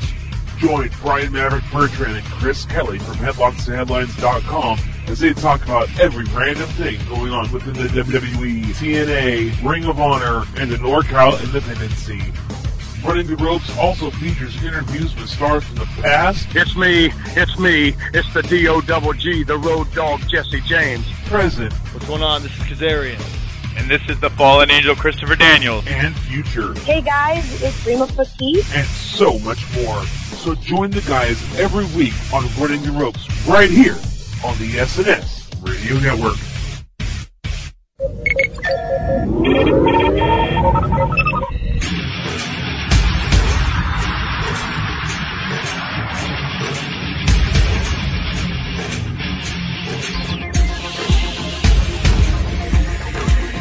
Hey, wrestling fans.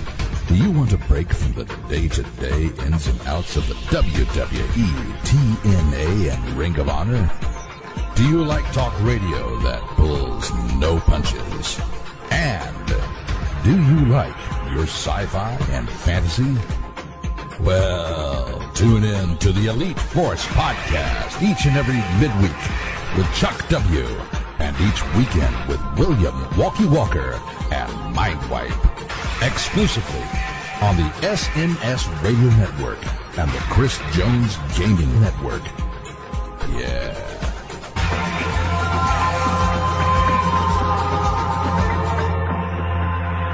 This is going to be fun.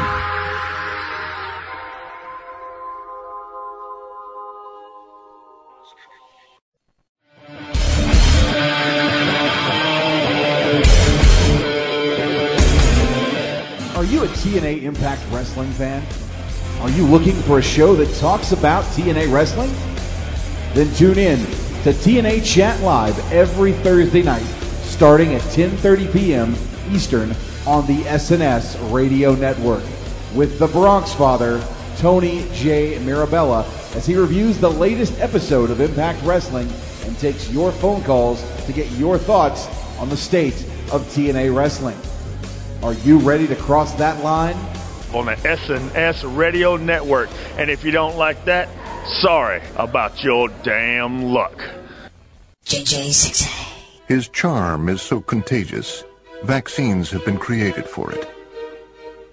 Years ago, he built a city out of blocks. Today, over 600,000 people live and work there.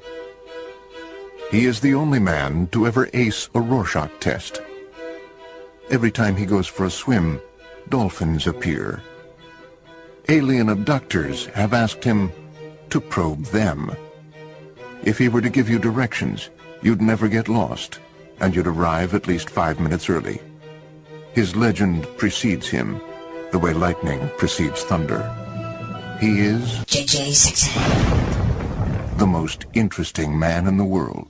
He has amassed an incredibly large DVD library, and it is said that he never once alphabetized it. If he were to mail a letter without postage, it would still get there. When it is raining, it is because he's thinking about something sad. The pheromones he secretes have been known to affect people miles away in a slight but measurable way.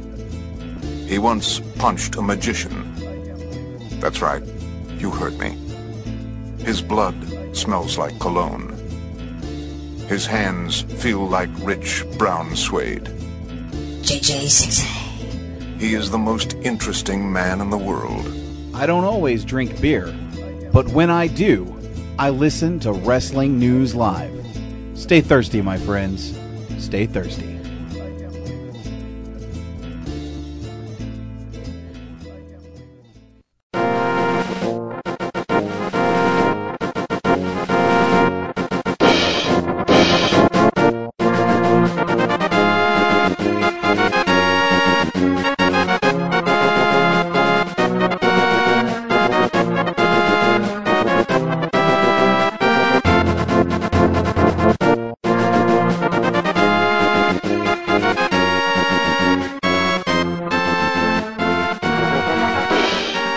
welcome to the final part of the Whole Indy Show with both us crazy indie fans, Randy and Ashley. Trust me, with the fact that Shikara's got an iPay-per-view coming up next month, I am going shit crazy. Yeah, it's going to be really good there. Although, if it wasn't for the fact of the date, I'm probably going to be doing something. I might not see it that day. Okay. That kind of possibly puts... No, that kind of could have ruined my plan, but I've got a backup in probably something that's happening later that month as well.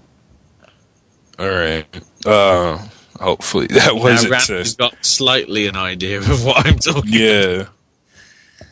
But anyway, well, first, picks time, and as ever, there's no point in me giving my picks for TNA because I've already done that for the open book, so it's time for Randy to give his picks for the card as it stands of recording, and we'll start off with the Why Is This Happening match with Devon versus Kurt Angle.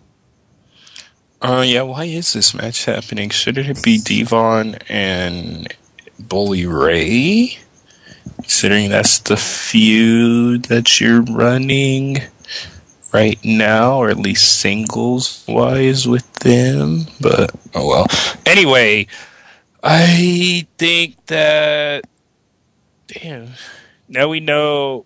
Now, the big thing coming with Aces and Eights out, the thing we've always known but know for sure is that Luke Gallows is a member of Turning Point, although I'm pretty sure that's not what his name is. Of course, I don't really care due to certain reasons. Anyway, Devon and Kurt Angle...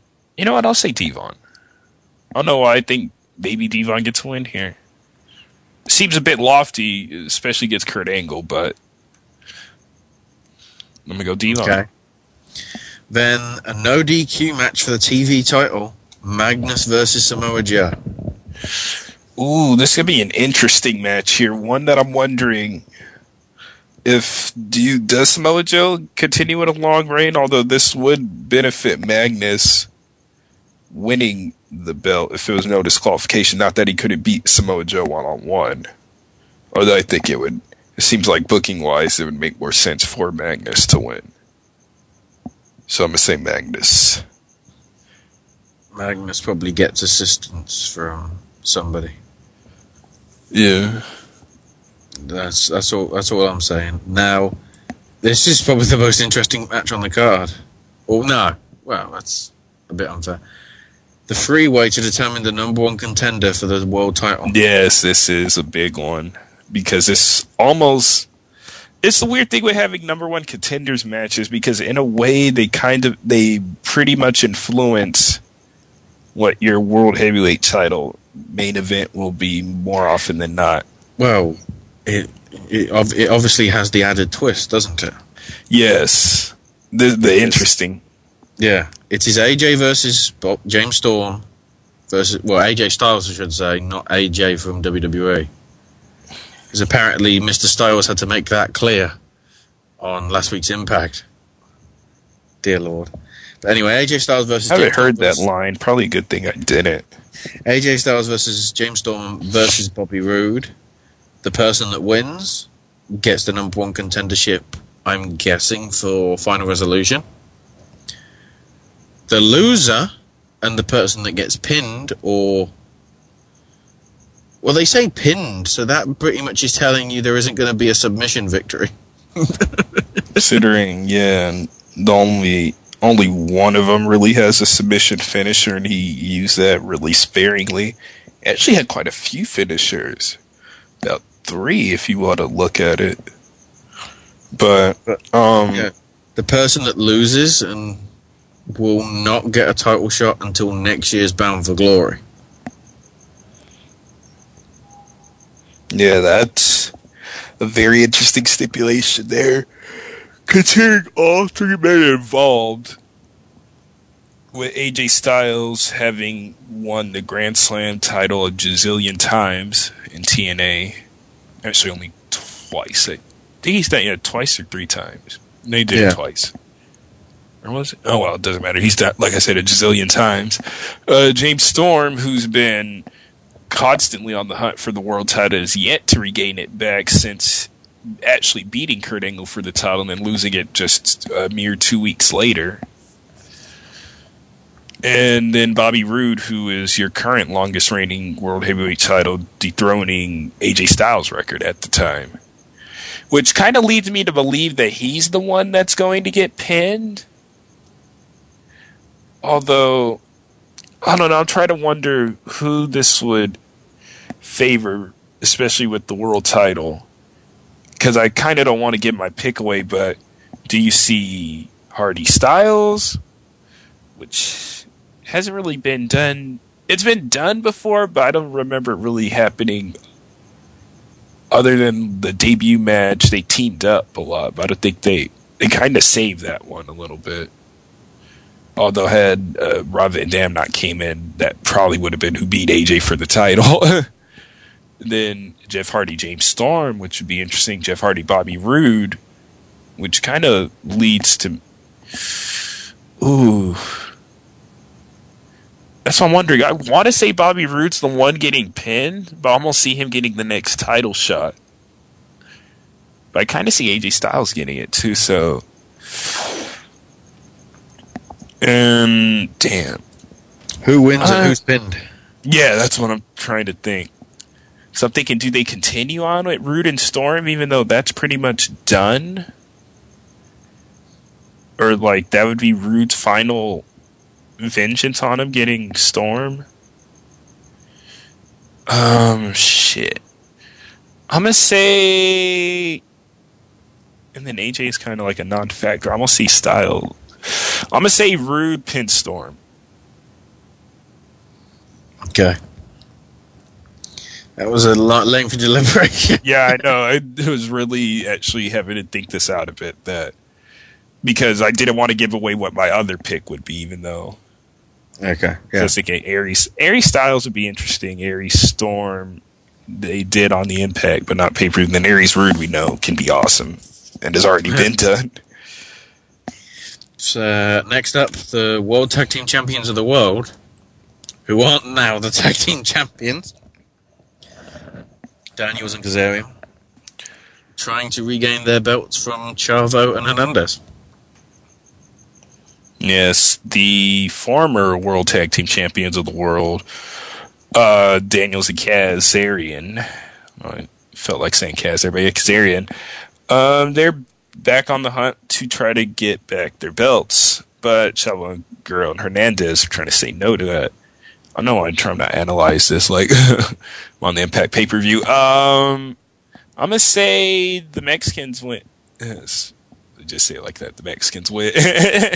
No, Chavo Guerrero. America version 74. Yes. Instead of Cholo Guerrero, you have Chavo Guerrero. Because that's what Anarquia pretty much was. Cholo Guerrero. He looked like Chavo. He sounded a bit like him. He sucked about, Chavo's better than Anarquia. He sounded like an OVW talent. Oh, wait. He was. And finally, the ladder match for the TNA World title. Dun, dun, dun, dun,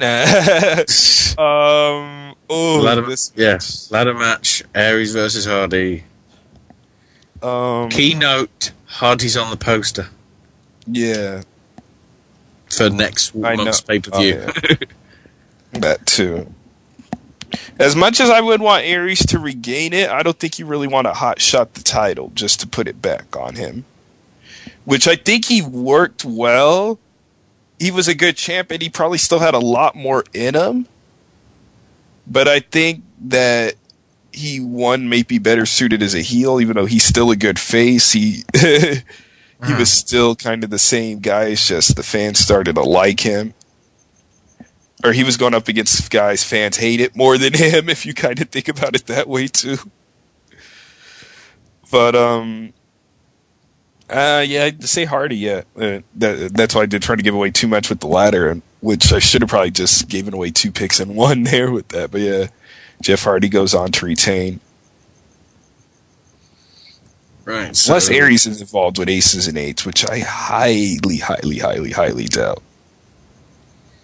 One I'll just put out there, even though it's currently not scheduled as we're taping, the Knockouts title with Tara taking on ODB. Apparently that's probably what will be the proposed match or what will happen. Now, of course, recording issues prevent us from doing that in the future or us being live, but I'm going to say Tara retains. Whoever she does have to face, whether it be ODB, as we're saying, or somebody else, possibly Miss Tessmock, or who knows, Velvet Sky comes back. That'd be funny, I predict. Velvet Sky coming back. Oh, God. Or hey, just give it to Taylor Hendricks, I don't know. Nah, she won't. That's if she'll even appear on TV. Hey, another match that probably I could see maybe Joey Ryan RVD. Possibly. There's that. And I'll just say RVD as much as I'd probably want Ryan, just in case that pick's there. But that's my picks for that. But I can pick on 4 Down anyway, which will matter more to the SNS Radio Network at large. Then let's jump from TNA over to something a little more extreme, CZW, which I'll give a quick mention again. That this weekend they're also having the tribute to the brain damage in the afternoon before the show. With, I'm just having a look, confirmed Danny Havoc, Matt Tremont, Joker, Toby Klein, Sami Callihan, DJ Hyde, Masada, Lucky 13, Greg Excellent, Rich Swann, and many more. And then after that, in the evening, will be Night of Infamy 11. So let's go through this. The card that we've got set up so far, starting off with Greg Excellent versus Kimberly. Yes, Greg Excellent, who's kind of really been all over the place in CZW in 2012. Of course, starting off the year as the one-night owner at the last ever show at the arena, An Excellent Adventure. One-night owner, he got to run the show. It was a one-night owner. Just got to run the show. And also giving his wishes out to Matt Tremont, helping Tremont finally get a win against DJ Hyde, but sadly that being his last wish, meaning Excellent couldn't get him hired back. Which leaves Matt Tremont fired, as we are in this case. He also had fought up against Dave Christ a couple times.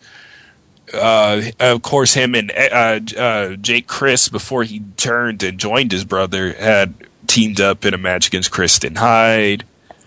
Also got beat down by, just recently at Cerebral, with the reformation of Blackout, with Ruckus, G's, and Robbie Moreno, 3 of the 4 members back, with the only other original member being Joker, who's recently retired. And he's also been involved with, of course, Me Again being a big thing with the aerial assault match. And they also had a match at an Excellent Adventure 2 tag teamed in Mia Yim's last match, and he isn't necessarily a fan of the Goulet campaign for a better combat zone, which Kimberly is a part of. Now, given Greg Excellent has as far the 2-1 record, 2-1 record against women in ZZW, I give the edge to Greg Excellent, unless Gulak comes in. That'd be the only thing I can see since Tofiga's out. In my opinion, the campaign is probably going to somehow interfere, which means Kimberly will win. Yeah, that's what I'm thinking. I wanted to say Lee, but I was thinking only really Gulak can interfere. Not that he couldn't do anything, probably a weapon he would get, because everybody else is literally out. Tofiga broke his leg. Alexander James broke his neck. I think Dewey Donovan even broke his arm.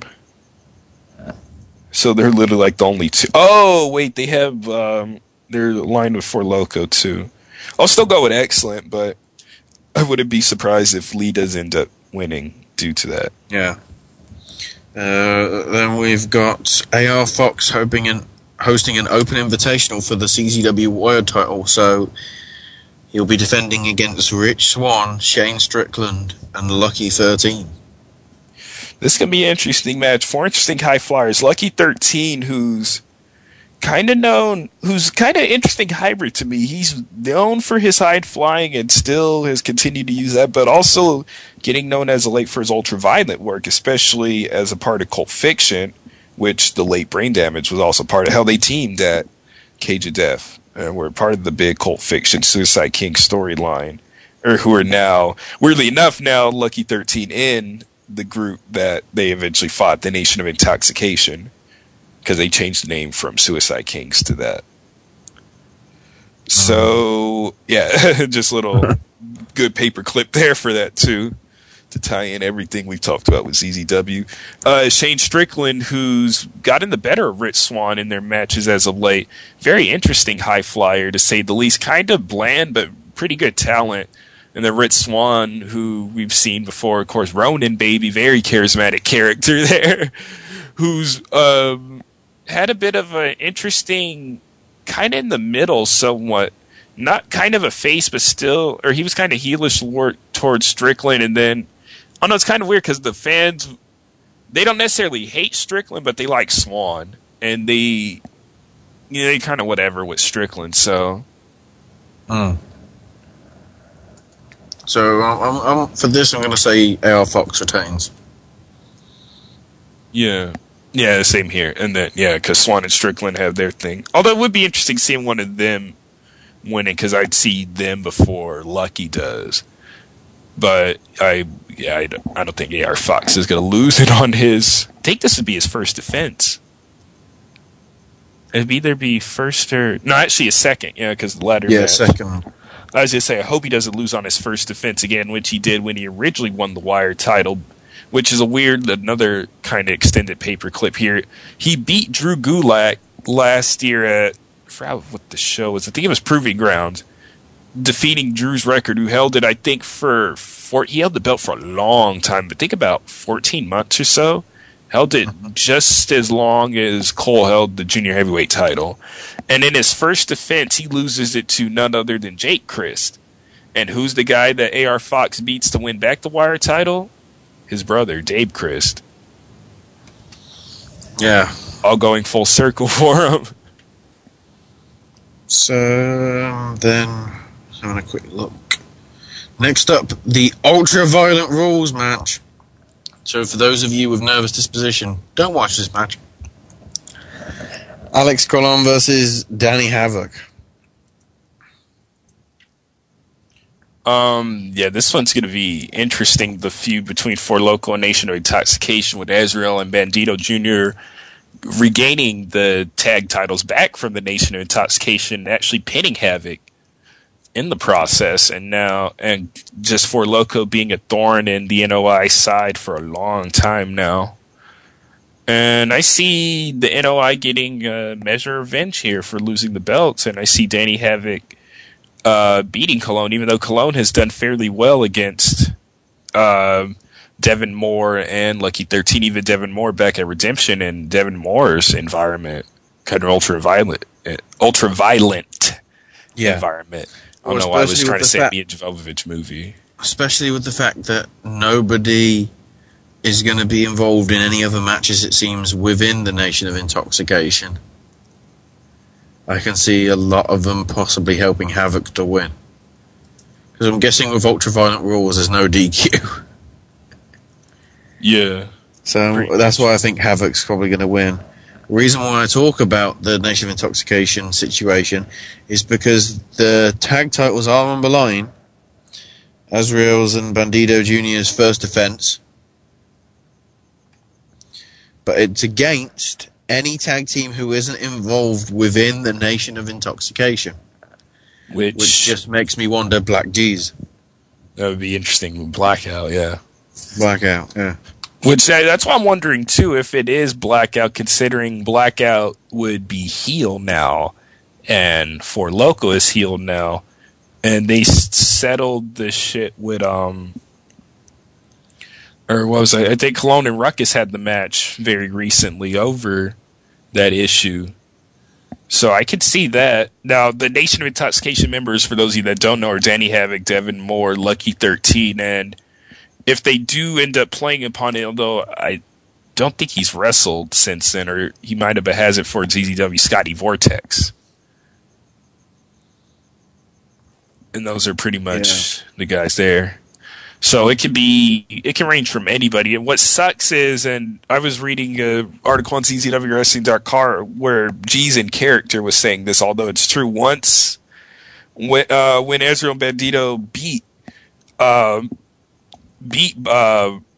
Philly's Most Wanted back at Night of Infamy last year, the tag division just kind of went away. Not that there necessarily was one, but when Philly's Most Wanted had it, it was like a lot of teams just coming in and out, not just...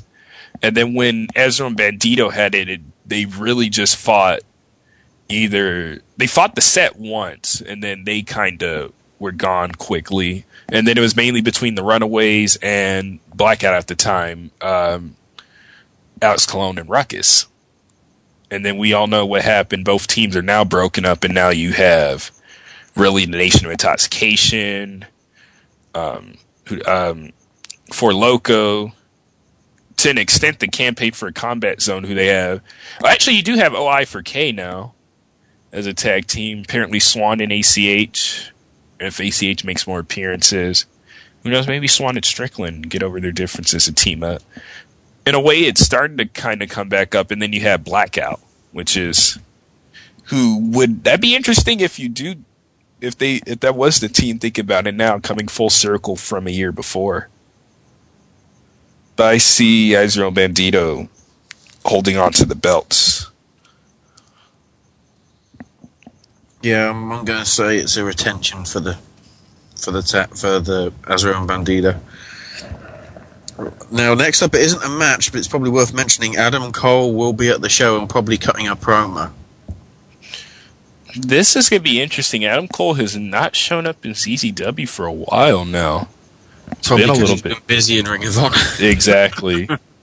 It's just the main thing, which is kind of odd too. Which that's what I'm wondering if it's because of that. Because even Mia Yim was still showing up, even though I think she had wrestled like one. Yeah, she had the one match against Del Rey, and she was just really being a valet. So now I'm just wondering now whether any Ring of Honor teams could be involved.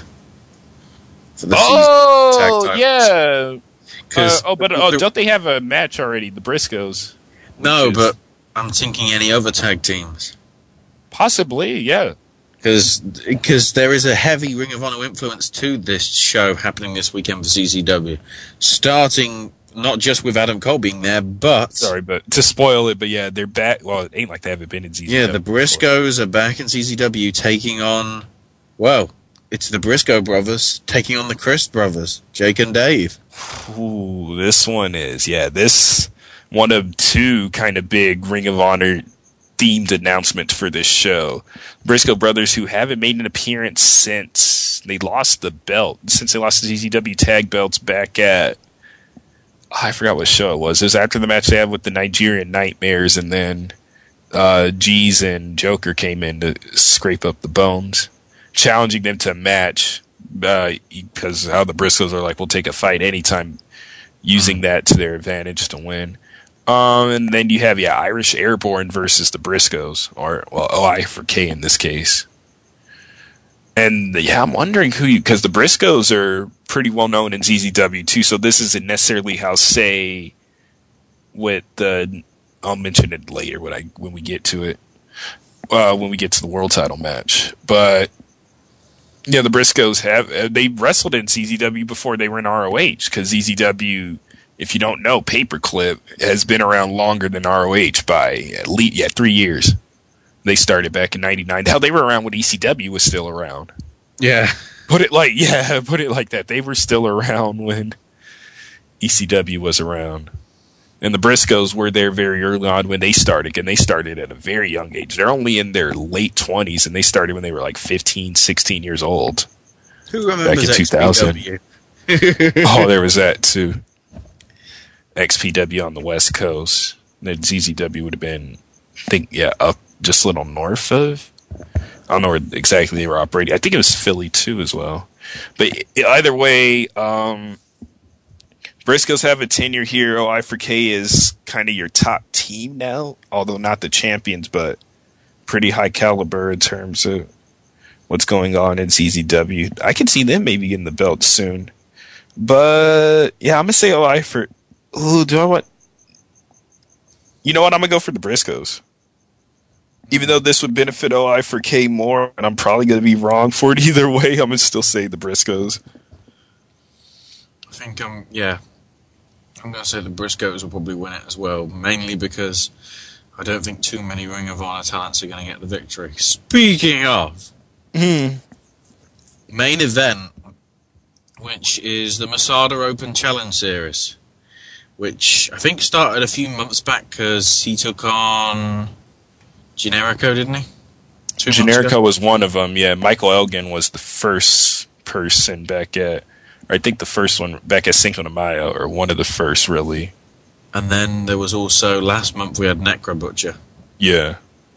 I think Joker might have been one, or at least, yeah, but Masada's been pretty much issuing open challenges. I think Joker was supposed to be one, but then obviously pulled out due to the injury. Well, they did have a match, and then they were going to have a rematch. Or at least there was. Oh, yeah, they were going to have the rematch, but it got,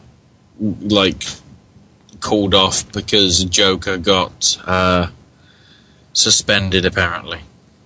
Well, yeah, that was the storyline, and then he ended up retiring. I don't know if that. But yeah, I'm guessing this is for the title, isn't it? Yes, it is. Because it doesn't say on my notes here, but Masada's going to be taking on some guy that you might have heard of, especially that promotion that got screwed by him in the UK. Or the promotions here, that guy. Oh, that reminds me of something that while I was watching Battle of Los Angeles for night one, there was the Kyle O'Reilly and Eddie Edwards match, and during a pause in the match, one of the fans shouts at O'Reilly, "O'Reilly steals from promoters." No, I think the guy we're talking about does more than that, because, well, we talked about enough about that last week. Yeah. But yeah, it's Masada versus Davey Richards. Wait, what? Yes, we said it here, folks. Two of the hardest hitting wrestlers in the indies today. And Masada hard hitting with weapons and with his fists. Against Davey Richards, probably easily one of the hardest kickers in. That's not a Japanese wrestler. Or the hell in general, just a hard kicker and a hard striker. Known for, of course, Davey Richards' reputation precedes him, the good and the bad. And then Masada has been having a run as the CZW World Champion. He's been having a run for about a good year now. Going on into his second year, kind of. Just wondering, if Davey wins, does he never come back with the belt and hold it hostage like he did? Oh no, that was last week, sorry. There's going to be some stiff jobs, though. Yeah. But I'm going to say Masada retains. Yeah, I'm going to say Masada retains. Masada's going to drop the belt to somebody at Cage of Death, I think. Yeah. Possibly if somehow he can make it back in, Matt Tremont. That'd be interesting. I think I can see something like that, or certainly it's going to be something which involves the main event being Masada versus opponent in Cage of Death. Yeah. Because isn't it only the main event that's Cage of Death? Yeah, just the main event of the show is the Cage of Death match, whatever type of match it is. But yeah, that's the CDW stuff this week, and then not only that this weekend, but we've also got the the last full weekend of shows. This is for Shikara, isn't it? Because the last two shows they've got are just Sunday shows. Yeah. the 18th and the 18th of November and the 2nd of December. So this Saturday we have Zelda the Great in Chicago. And the card we got here, we got starting off with Soldier Ant and Deviant taking on Fist, which is going to be comprised of Johnny Gargano and Chuck Taylor. For that one, I'm probably going to say Fist will win that. Because I still think Deviant and Soldier Ant aren't going to get on. Chicago Metrics. Yeah, I don't see them really clicking either. Or really having at all. So yeah, Fist gets the victory here. Next up, the 6-man tag, the Colony, Fire Ant, Green Ant, and the Assailant, taking on the Bravados and Jimmy Jacobs. This is an interesting match here. Jimmy Jacobs, who's made appearances, I know, in early Chikara, because I've seen some where he has, especially he was at the 2003 Tag World Grand Prix and the Young Lions Cup 2 back in 2004. So I'd say I'm going to say Jacobs and the Bravados. Yet again, the Chikara metrics not working for this Colony team, even though he's trying to work with them, but they kind of, that one's a bit more clear than the other ones have been, or it doesn't seem, well, yeah, 3.0 Akuma is the one that's worked the best, but that one, it's kind of worked, even though they really don't want anything to do with him, even though he'll still, I don't know, it's kind of... The way I'm looking at it, I think Jimmy Jacobs and the Bravados will win, because then it adds momentum to next week's Cybernetico Rises. Yeah. So I'm going to say Jacobs and the Bravados will win it. Next up, El Generico versus the Shard. It's interesting here. The Shard's kind of really broken out. Kind of the only one that's really done something out of the get-go, if anything. The others who aren't out also too. He's kind of had the better matches against people. And you got El Generico here, who's El fucking Generico, so what else can I say about El Generico? I'll say El Generico gets the victory, though. Yeah. Regardless of my brief description. I'm going to pick Generico as well, I think. Next up, the 4-way elimination tag team match. So for that reason, there is the possibility of 3 points being won here, I think, isn't there? Yes, there is. So it's going to be the Throwback, Stasha Hatfield and Mr. Touchdown, taking on Fist, comprising of Icarus and Sugar Dunkerton, the other two members, versus 3.0, versus, and this is the brilliant one, the Mysterious and Handsome Stranger and Sapphire. And remember, Sapphire is a pigeon. Or some sort of bird. Although, as I mentioned last week, Sapphire did write a blog in which the first line that it used was the word peck. Which may or may, I have no clue who the Mysterious and Handsome Stranger is. I have no clue either. Yeah. He's very mysterious. But I'm thinking... The way they're doing it is Icarus is trying to prove to...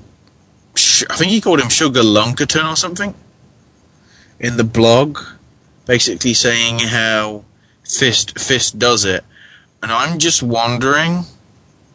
I don't whether they get 3 points or not. I don't know, but I think the Throwbacks are going. The Throwbacks have already got their deal with the Mysterious and Handsome Stranger. That's all I'm saying. I'm not pulling back curtains or taking off masks. That's all I'm saying. Yeah. But I'm just thinking Sugar Dunkerton could get the win for Fist, as if to and Icarus will still be pissed at him. Yeah, I can see that. Like, it wasn't you supposed to win, it was me. So, I think, I'm wondering if this might win there again, but I won't be surprised if it was 3.0 either. If it's either of the other two, that would be surprising.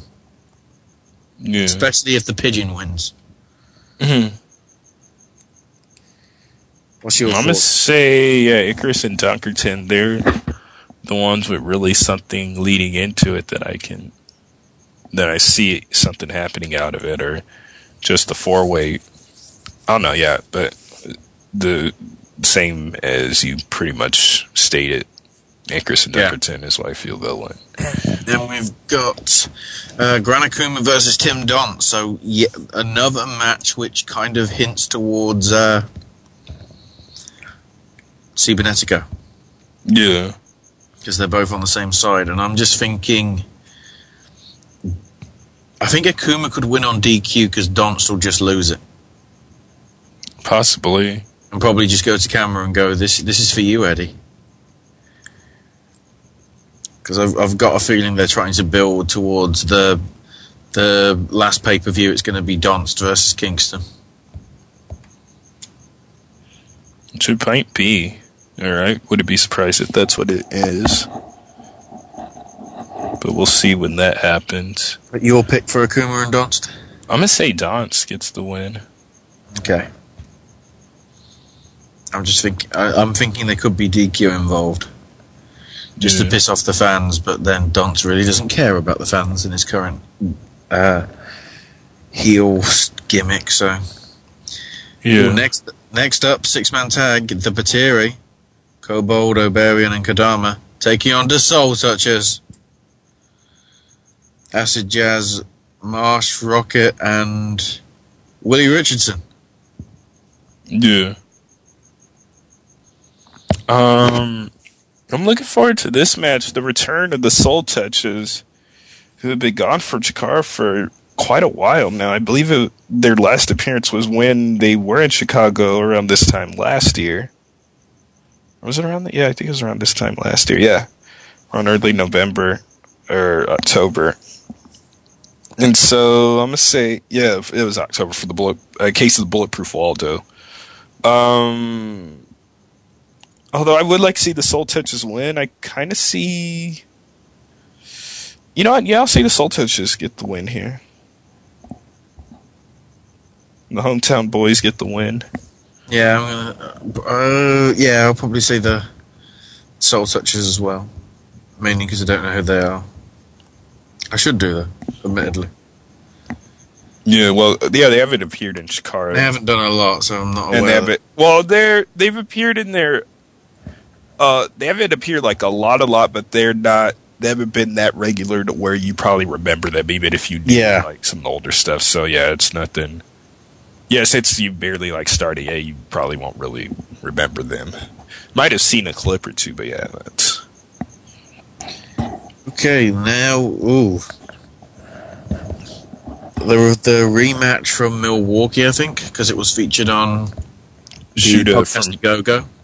Yeah, from Shooter Cricket Arrow back in Milwaukee. Mike Quackenbush versus Colt Cabana. Who won that one the first time around? Was it Cabana? It was Quackenbush. Okay. So, Cabana's got the hometown advantage. Yeah. I'm just thinking they could give it to Colt. And then possibly have like a finale match at the iPay-per-view. Yeah. Because I'd like to see that match on iPay-per-view. It would be an interesting one for the iPay-per-view. But I'll say, even if that doesn't go that way, I'll say Cabana. Yeah. And then the main event of Zelda the Great. The Campeones de Parejas. In the 2 out of 3 falls, as it always is when the title's on the line, with the Young Bucks defending against arguably the team on the roll, the Trios champion, or 2 of the 3 of the Trios champions, the Spectral Envoy, Hala Wicked, and Ultra Mantis Black. Oh, man. I honestly don't know with this one. Young Bucks have held the belts for a little while now, since June, back at Chikarasaurus Rex. and have defended about, I believe, 2 or 3 times now since then. I know once against the Throwbacks. Yeah, there's one that rings a bell, and I believe one at the October shows. So now you have the Spectral Envoy with 3 points, and of course on that huge roll, as you mentioned, of course, from winning King of Trios. I don't know, maybe this, I'm going to say we see another 2-time champion as Hollow Wicked becomes, wins the Campeones again, this time with Ultramantis Black. I can see the title change going down here. Alright. My pick is Spectral Envoy win. Just to counter the fact that the Bravados and Jacobs win earlier in the night. So then you've got even more rivalries between Team Kingston and Team Steen heading into next week. And also because, well, I just think now you can have the Spectral Envoy have their feud go on with the Bateri now and make that probably the big tag team feud of 2013. Yeah. Because as Delirious put in one of his previous blogs, I think he said Doomsday comes in 2014. Yeah. So in essence, we know that the feud between the Gekido and Chikara is going to go on for at least another year. You mean Delirious sent the Dark Art? I don't know what the name for it exactly is, but is it Gekido? No, the Gekido is 17, the Shard, and the Fake Ants, or the Swarm. The Delirious' Dark Army is, of course, to remind those at home, Ophidian and the Bateri. I'm just wondering if it's like he's going to get a combination of the two, because arguably both are trying to bring down Chikara. Possibly. They might have something to do with Delirious is just trying to take it out altogether, and arguably so are the Gekido by trying to get its creator or get one of its biggest stars, Quackenbush, and make him kind of unstable. Which is, I think he's already unstable given that he beats the crap out of everybody. Yeah. Which now I'm worried for Colt Cabana.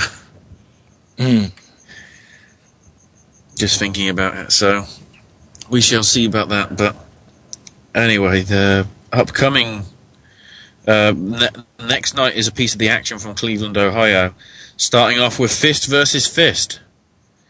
It's Sugar Dunkerton and Icarus taking on Chuck Taylor and Johnny Gargano.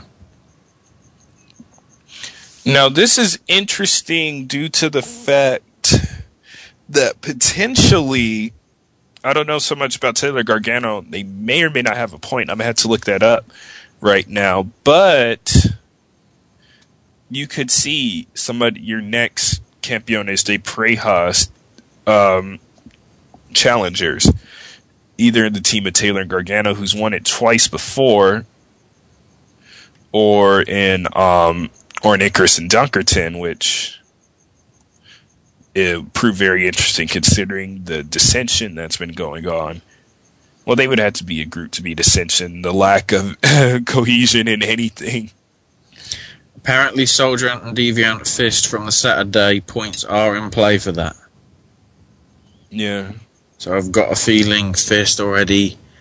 if that's the case and Fist win on the Saturday, obviously they're going to have 2 points. Yeah. And if they get the 3 points, they get the chance at the the Campeones de Parejas. Yeah. Which I'm just wondering what will happen is Dunkerton will go and say, screw that, and him and Icarus will win, costing Taylor and Gargano their 3 points. Possibly. That's why I'm wondering too, do Taylor, because I'm looking right now, and as far as I know, Taylor and Gargano do not have any points at all. I think the last match they did tag team up, or at least tag team just those two, was back when they lost the belts.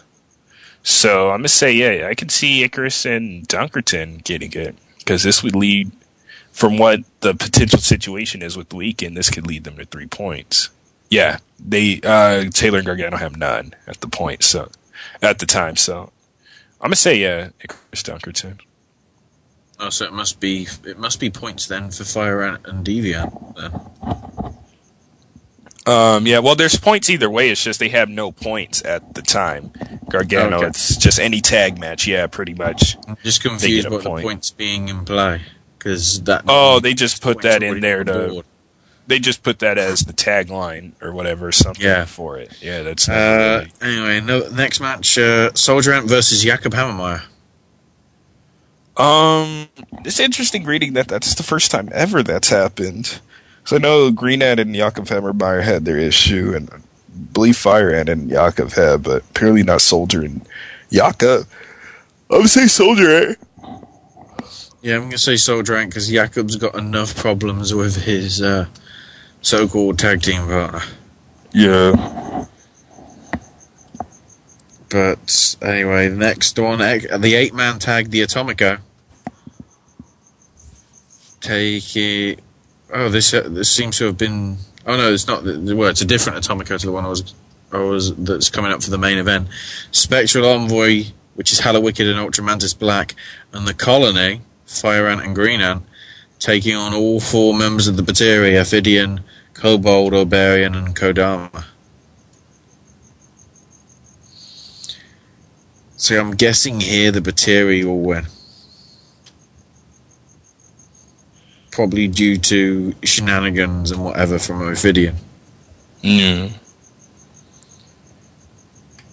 The one thing that Ophidian has been teasing, though, is possibly unmasking or revealing his true purpose or something, from what I've read from the blogs that they do on the Shikara site. Oh. So, I'll see if I can... You go on your thoughts on the matches, see if I can find it. And this is an 8-man tag. We have, as he mentioned, Spectral Envoy, Colony, and Delirious' minions here. Which Ophidian and the Battery have been hot at the feet of Spectral Envoy pretty much this whole year, or especially since all the stars start to align with Delirious and all the head kissing. Yes, there was head. Well, if you saw, you already know, so I don't have to explain that. Either way, I think this match tends to favor Delirious's group more, Ophidian than the Battery, even though, if my predictions are right, the Hallowicked and Ultramantis Black will be Campeones de Parejas by then. So, in that essence, I'm going to say that it's going to be Ophidian and the Battery winning. Yeah, this is from October the 16th. Final form. The day of my final transformation is approaching. It's almost 1 year since Osiris changed the landscape of my world. I was given a set of orders that have been accomplished without fail. Sever, the souls of the Assyrian portal are mine. Resurrect, within the Isle of Snakes the catalyst allowed me to evolve. Ascend, since my battle with Jigsaw at the foggiest notion, I stand undefeated in singles bouts. Snake style, my strikes are fast and furious, I hit hard and with precision. It's only now that I'm ready for revelation. The day of my final transformation. What is under the hood, all will be revealed. Which just made me wonder, is he unmasking? I don't know. Possibly. Because the way it's being described, I'm just wondering. But yeah, he has been having these revelations. Of course, he's had about 3 different masks since. Well, of course, his original mask, then that yellow one he started wearing, and then the one that we currently have now. Yeah. So, interesting stuff there. Also interesting, Dasher Hatfield versus Tim Donst. Yeah. I'm probably... with this one, I'm probably say Donst is going to win this. Yeah, I see Donst winning this. Because Dash is obviously the face and was appalled by Dunst's actions if you listen to the commentary from Trios Night 3 after what Dunst did to Kingston on Night 2. So I'm going to say Dunst, or they're trying to give Dunst a bit of momentum heading into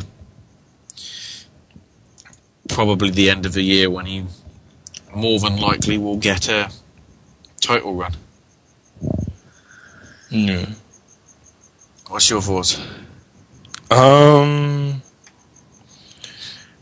I'm gonna say Tim Donst here. It's been, hold on, yeah, we're on the, my bad, on that. Yeah, Donst.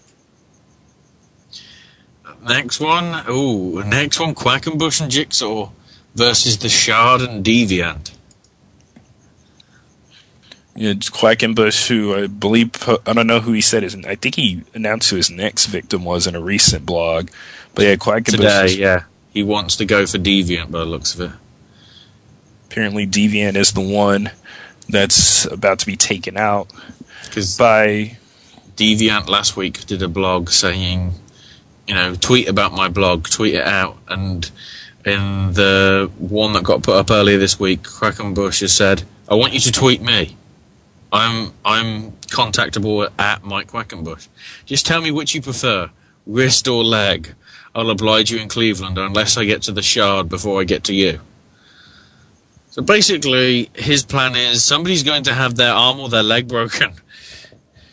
Yeah. And I'm just wondering if it's going to be... Because if it's Deviant, then that means... Doesn't that basically mean the Colony are down a man? Because Colony have been begging for the original Colony to get back together and get rid of Chicago Metrics. Because is Deviant part of... I'm trying to think, yeah. Deviant's part of the Swarm still. Yeah. Because Soldierant's with him, so it's not the other. It's the other way around. So I'm still gonna.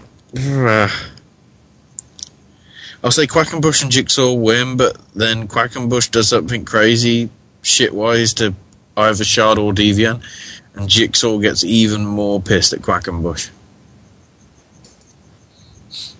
Or it could be the other way around. Yeah. I'm gonna say the Shard and Deviant get the win here, either by excesivo de castigo or actually them just losing their interest, or not losing their interest, but Quackenbush and or Jigsaw being too focused on either Quackenbush trying to injure a Deviant or Jigsaw trying to prevent it, and they'll lose the match there, and then we probably still will have an injury either way. Quackenbush says, I don't care if that means losing a decision of having a match thrown out or being suspended from the roster. I'm sorry, Jigsaw, if there's a price to pay for protecting what we've built, I'll be the one to pay it. So it's clearly angling probably towards a Quackenbush Jigsaw feud. Yeah. But anyway, I notice we're running short of time, so quickly. Young Lions Cup on the line, Mr. Touchdown versus Saturnine. It'd be pretty cool to see Saturnine, first woman, hold the Young Lions Cup, but ball's rolling with Mark Angelicetti at this point, so Mr. Touchdown scores again. I think Touchdown will retain. And then for the homecoming king and queen, for some reason Veronica and the mysterious handsome stranger will be chosen. And then it'll be probably Stranger getting the belt from Touchdown and then revealing all. That's all I'm saying. I'm not spoiling it out. No. Finally, the 8-man Atomico 3.0, Gran Akuma and El Generico taking on the Young Bucks and the Bravado Brothers. So again, apart from Generico, this is build towards the following night, or the following weekend, Cybernetico Rises. Yeah, this one's going to be, as I say, more build-up to it. I was leaning towards 3.0 lay, but I don't know, for some weird reason, I'm going to say Bucks and Bravados, especially if the Bucks do lose the belts at Zelda the Great show beforehand. Yeah, I'm gonna say that probably LG and Erico and 3.0 and Akuma will win. It will still be a good match. Yeah. So I think with that is going to be all for us for this week for the Whole Indy Show. Join us next week when we'll probably talk through the results of Shikara, and I'm tempted to say we could probably... Well, I was going to say we can review probably the CZW show. Well, no, it's not a live event, is it? So which one? Night of Infamy? Yeah. It's a live event, not an iPay-per-view. Yeah. It's a live event. Alright, yeah. Yeah, it's a live event. Yeah, I was trying to think, because I don't necessarily try to use that term, but yeah, that's pretty much the best way to say it. All I do know is picks-wise next week, we've obviously got the Wrestling is Fun show, and you'll have to pick for Survivor Series, and... Cybernetico. Yeah. Cybernetico as well, yeah. So, there's going to be a fair bit of picks to do next week as well, so I'm just trying to work out now to try and give people info as to what we'll do next week review wise. If I'm tempted to possibly go with the Shine 4 card and go with that, but anyway, we'll see. But yeah, with that's been all the stuff on the Whole Indie Show, but make sure you catch all the other shows here on the SNS Radio Network live shows. We've got Wrestling News Live every Tuesday at 9 Eastern with JJ and Bronx hosting. Then Thursdays at 4 Eastern in the afternoon, you've got hopefully Running the Ropes with Crelly and Mav on the network page, and then if not, it will be as ever with all the live shows, they will be podcasted. But then later on Thursdays at 10:30 Eastern, you got TNA Chat Live with Bronx Father.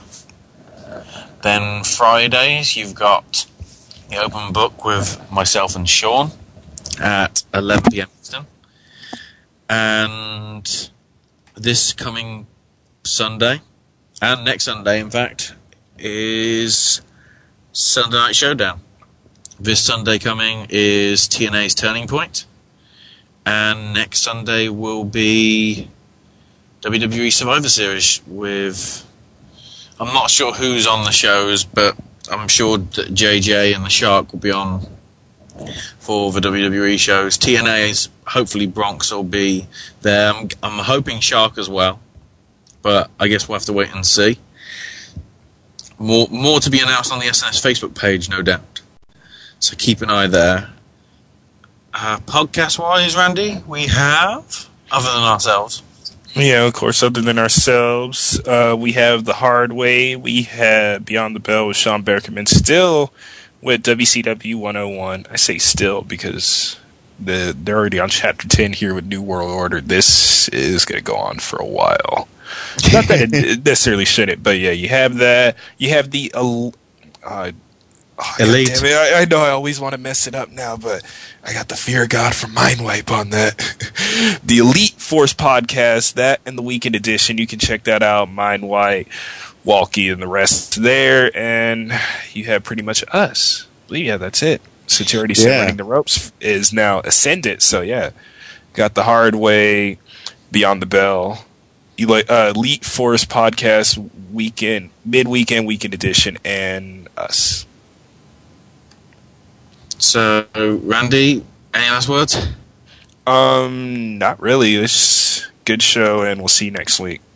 Yeah, so with that, Song of the Night, a little White Stripes for those people that don't believe in healthcare. Anyway, this was Randy, this was Ashley, and this was your this was your slice of indie goodness for this week. Still can't remember that. See you next week, people. Girl, you have no faith in medicine.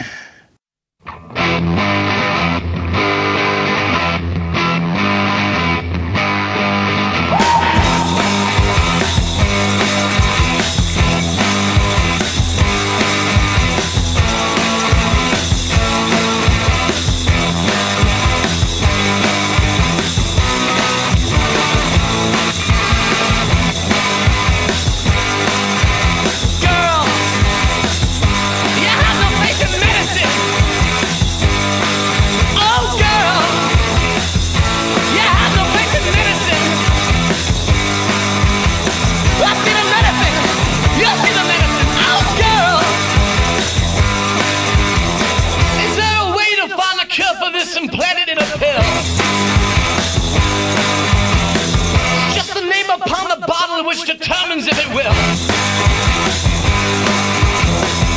Is the problem you're allergic to a well-familiar name? Do you have a problem with this one if the results are the same? Acetaminophen, yes to the medicine. Oh girl, you have no faith in medicine.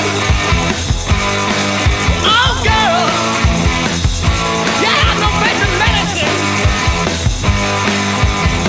Acetaminophen, yes to the medicine. Oh girl.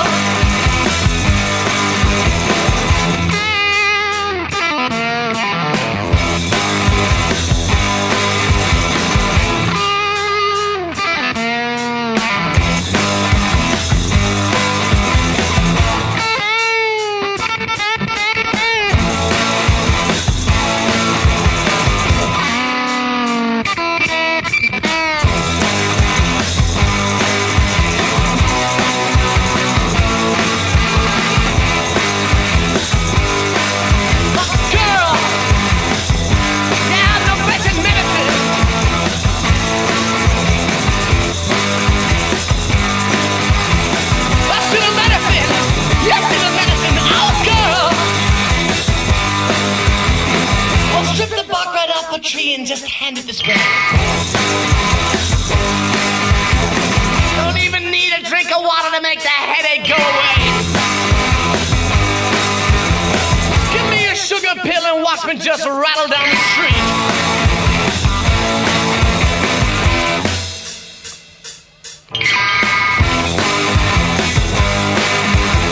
Let's see the benefit. Let's see the benefit. Oh, girl. Medicine. Oh girl, you have no faith in medicine. Oh girl, oh girl, oh girl, oh girl. I regret nothing.